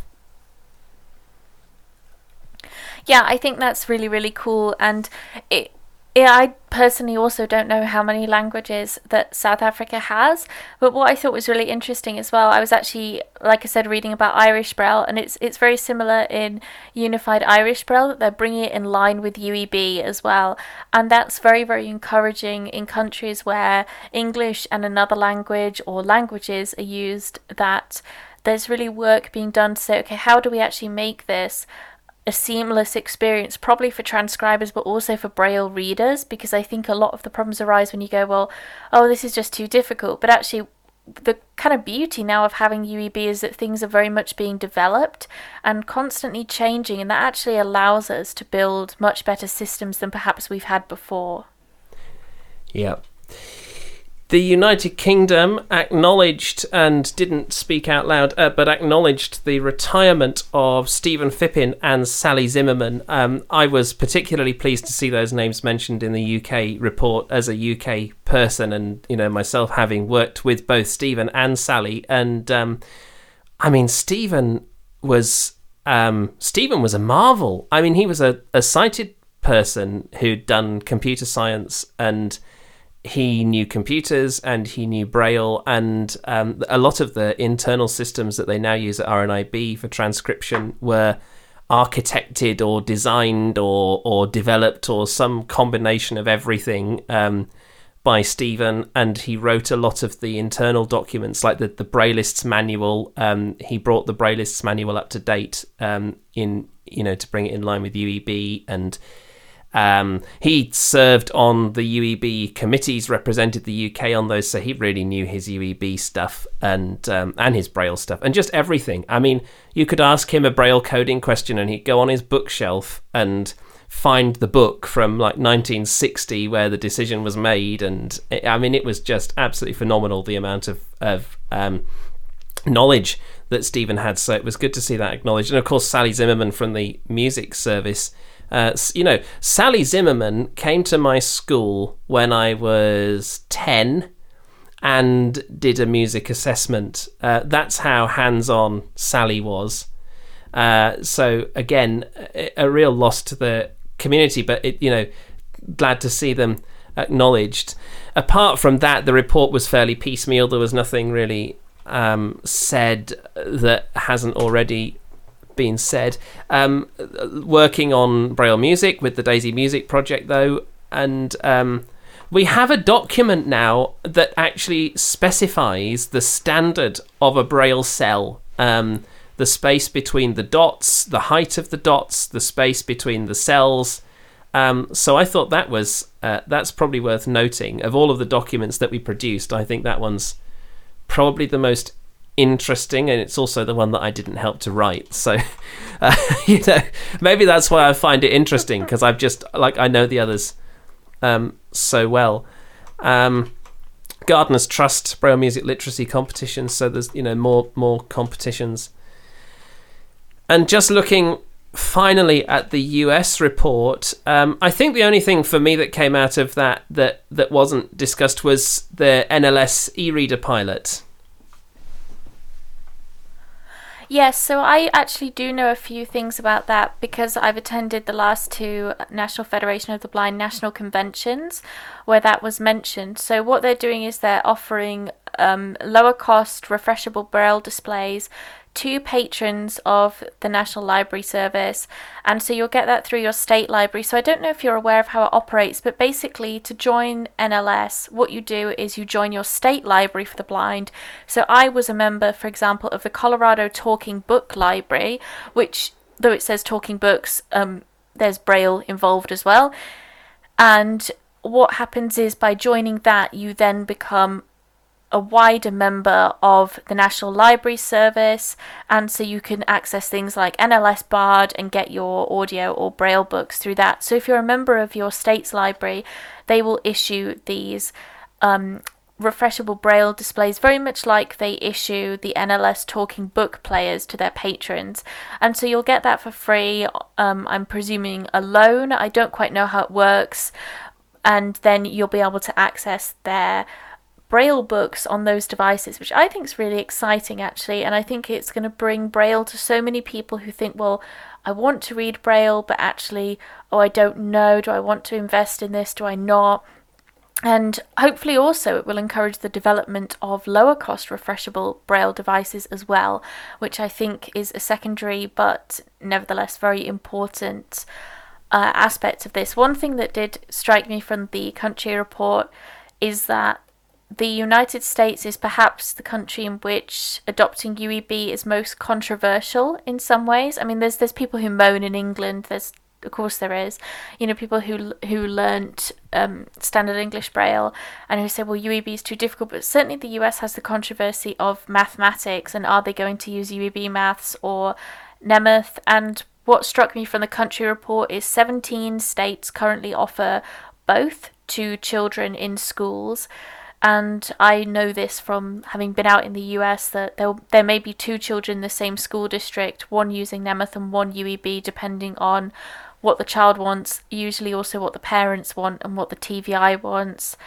And there are certain, I think it's fair to say, political, in terms of the blindness political landscape, issues with adopting UEB mathematics in the US. But I do think the US has made some positive steps forward in terms of certainly literary UEB Braille, absolutely. I mean, when you saw the 1,700 books produced in UEB by the Library of Congress, that's important, and that's a good thing.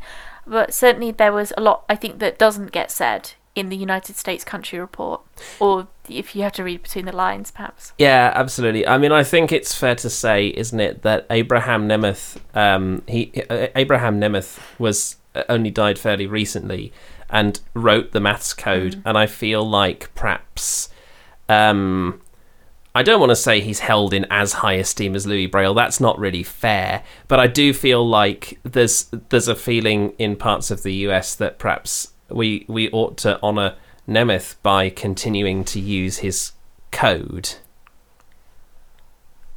Well, absolutely, that's a lot of it, and Nemeth's ties with the National Federation of the Blind play into it because of being associated with the Federation. Many Federationists just will not acknowledge UEB as a positive. They say, well, it takes up more space than Nemeth, therefore it's bad.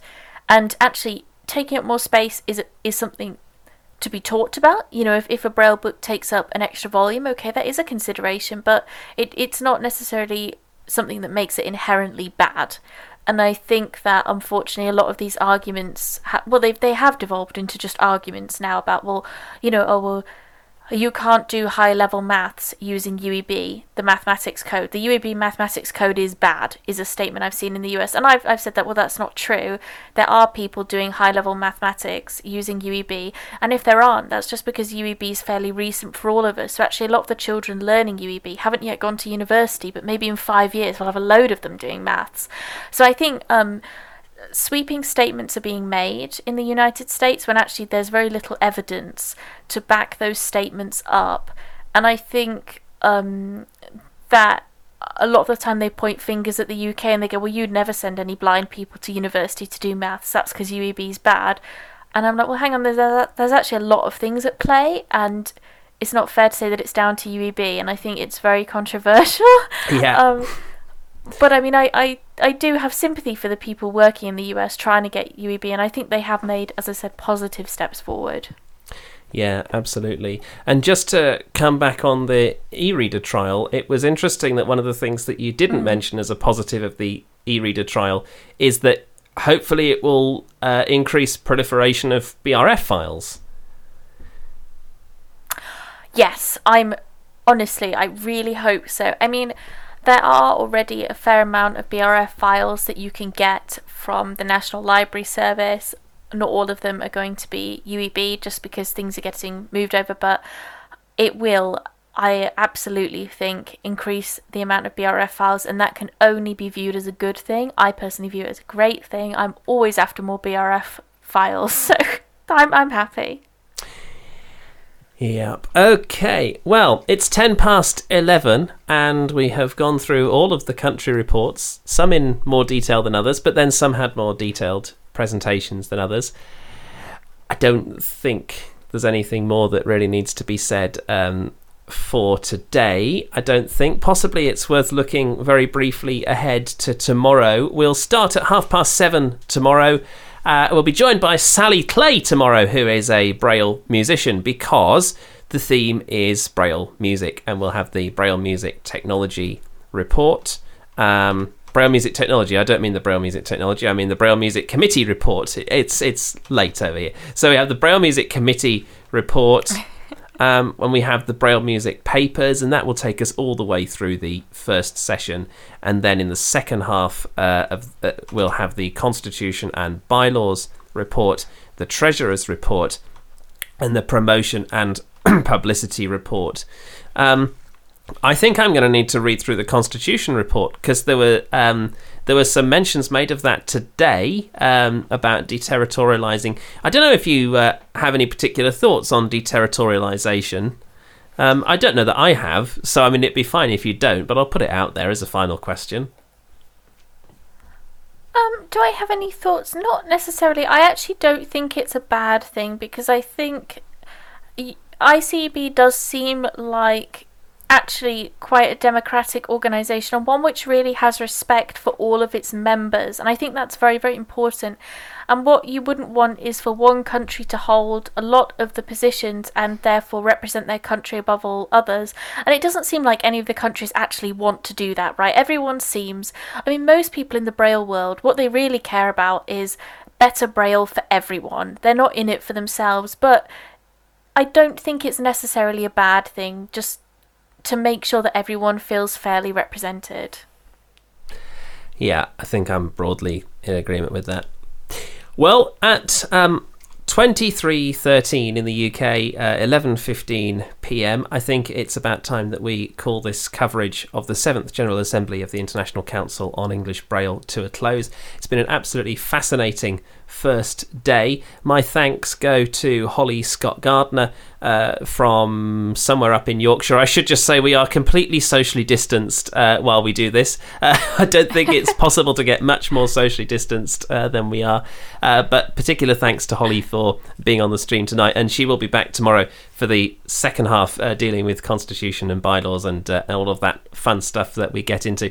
But yes, 7:30 tomorrow evening. That's 18:30 UTC. Right back here. If you missed any of this, go to live.braillecast.com and the archive will be up soon. I don't want to commit to a time frame, but certainly by this time tomorrow, the archive will be up, and chapter marked and all of that. And you can search, of course, for ICEB General Assembly in your podcast client of choice and download the podcast. For now, though, from me, Matthew Horspool, and Holly Scott Gardner, thank you very much for listening, and we'll see you again tomorrow.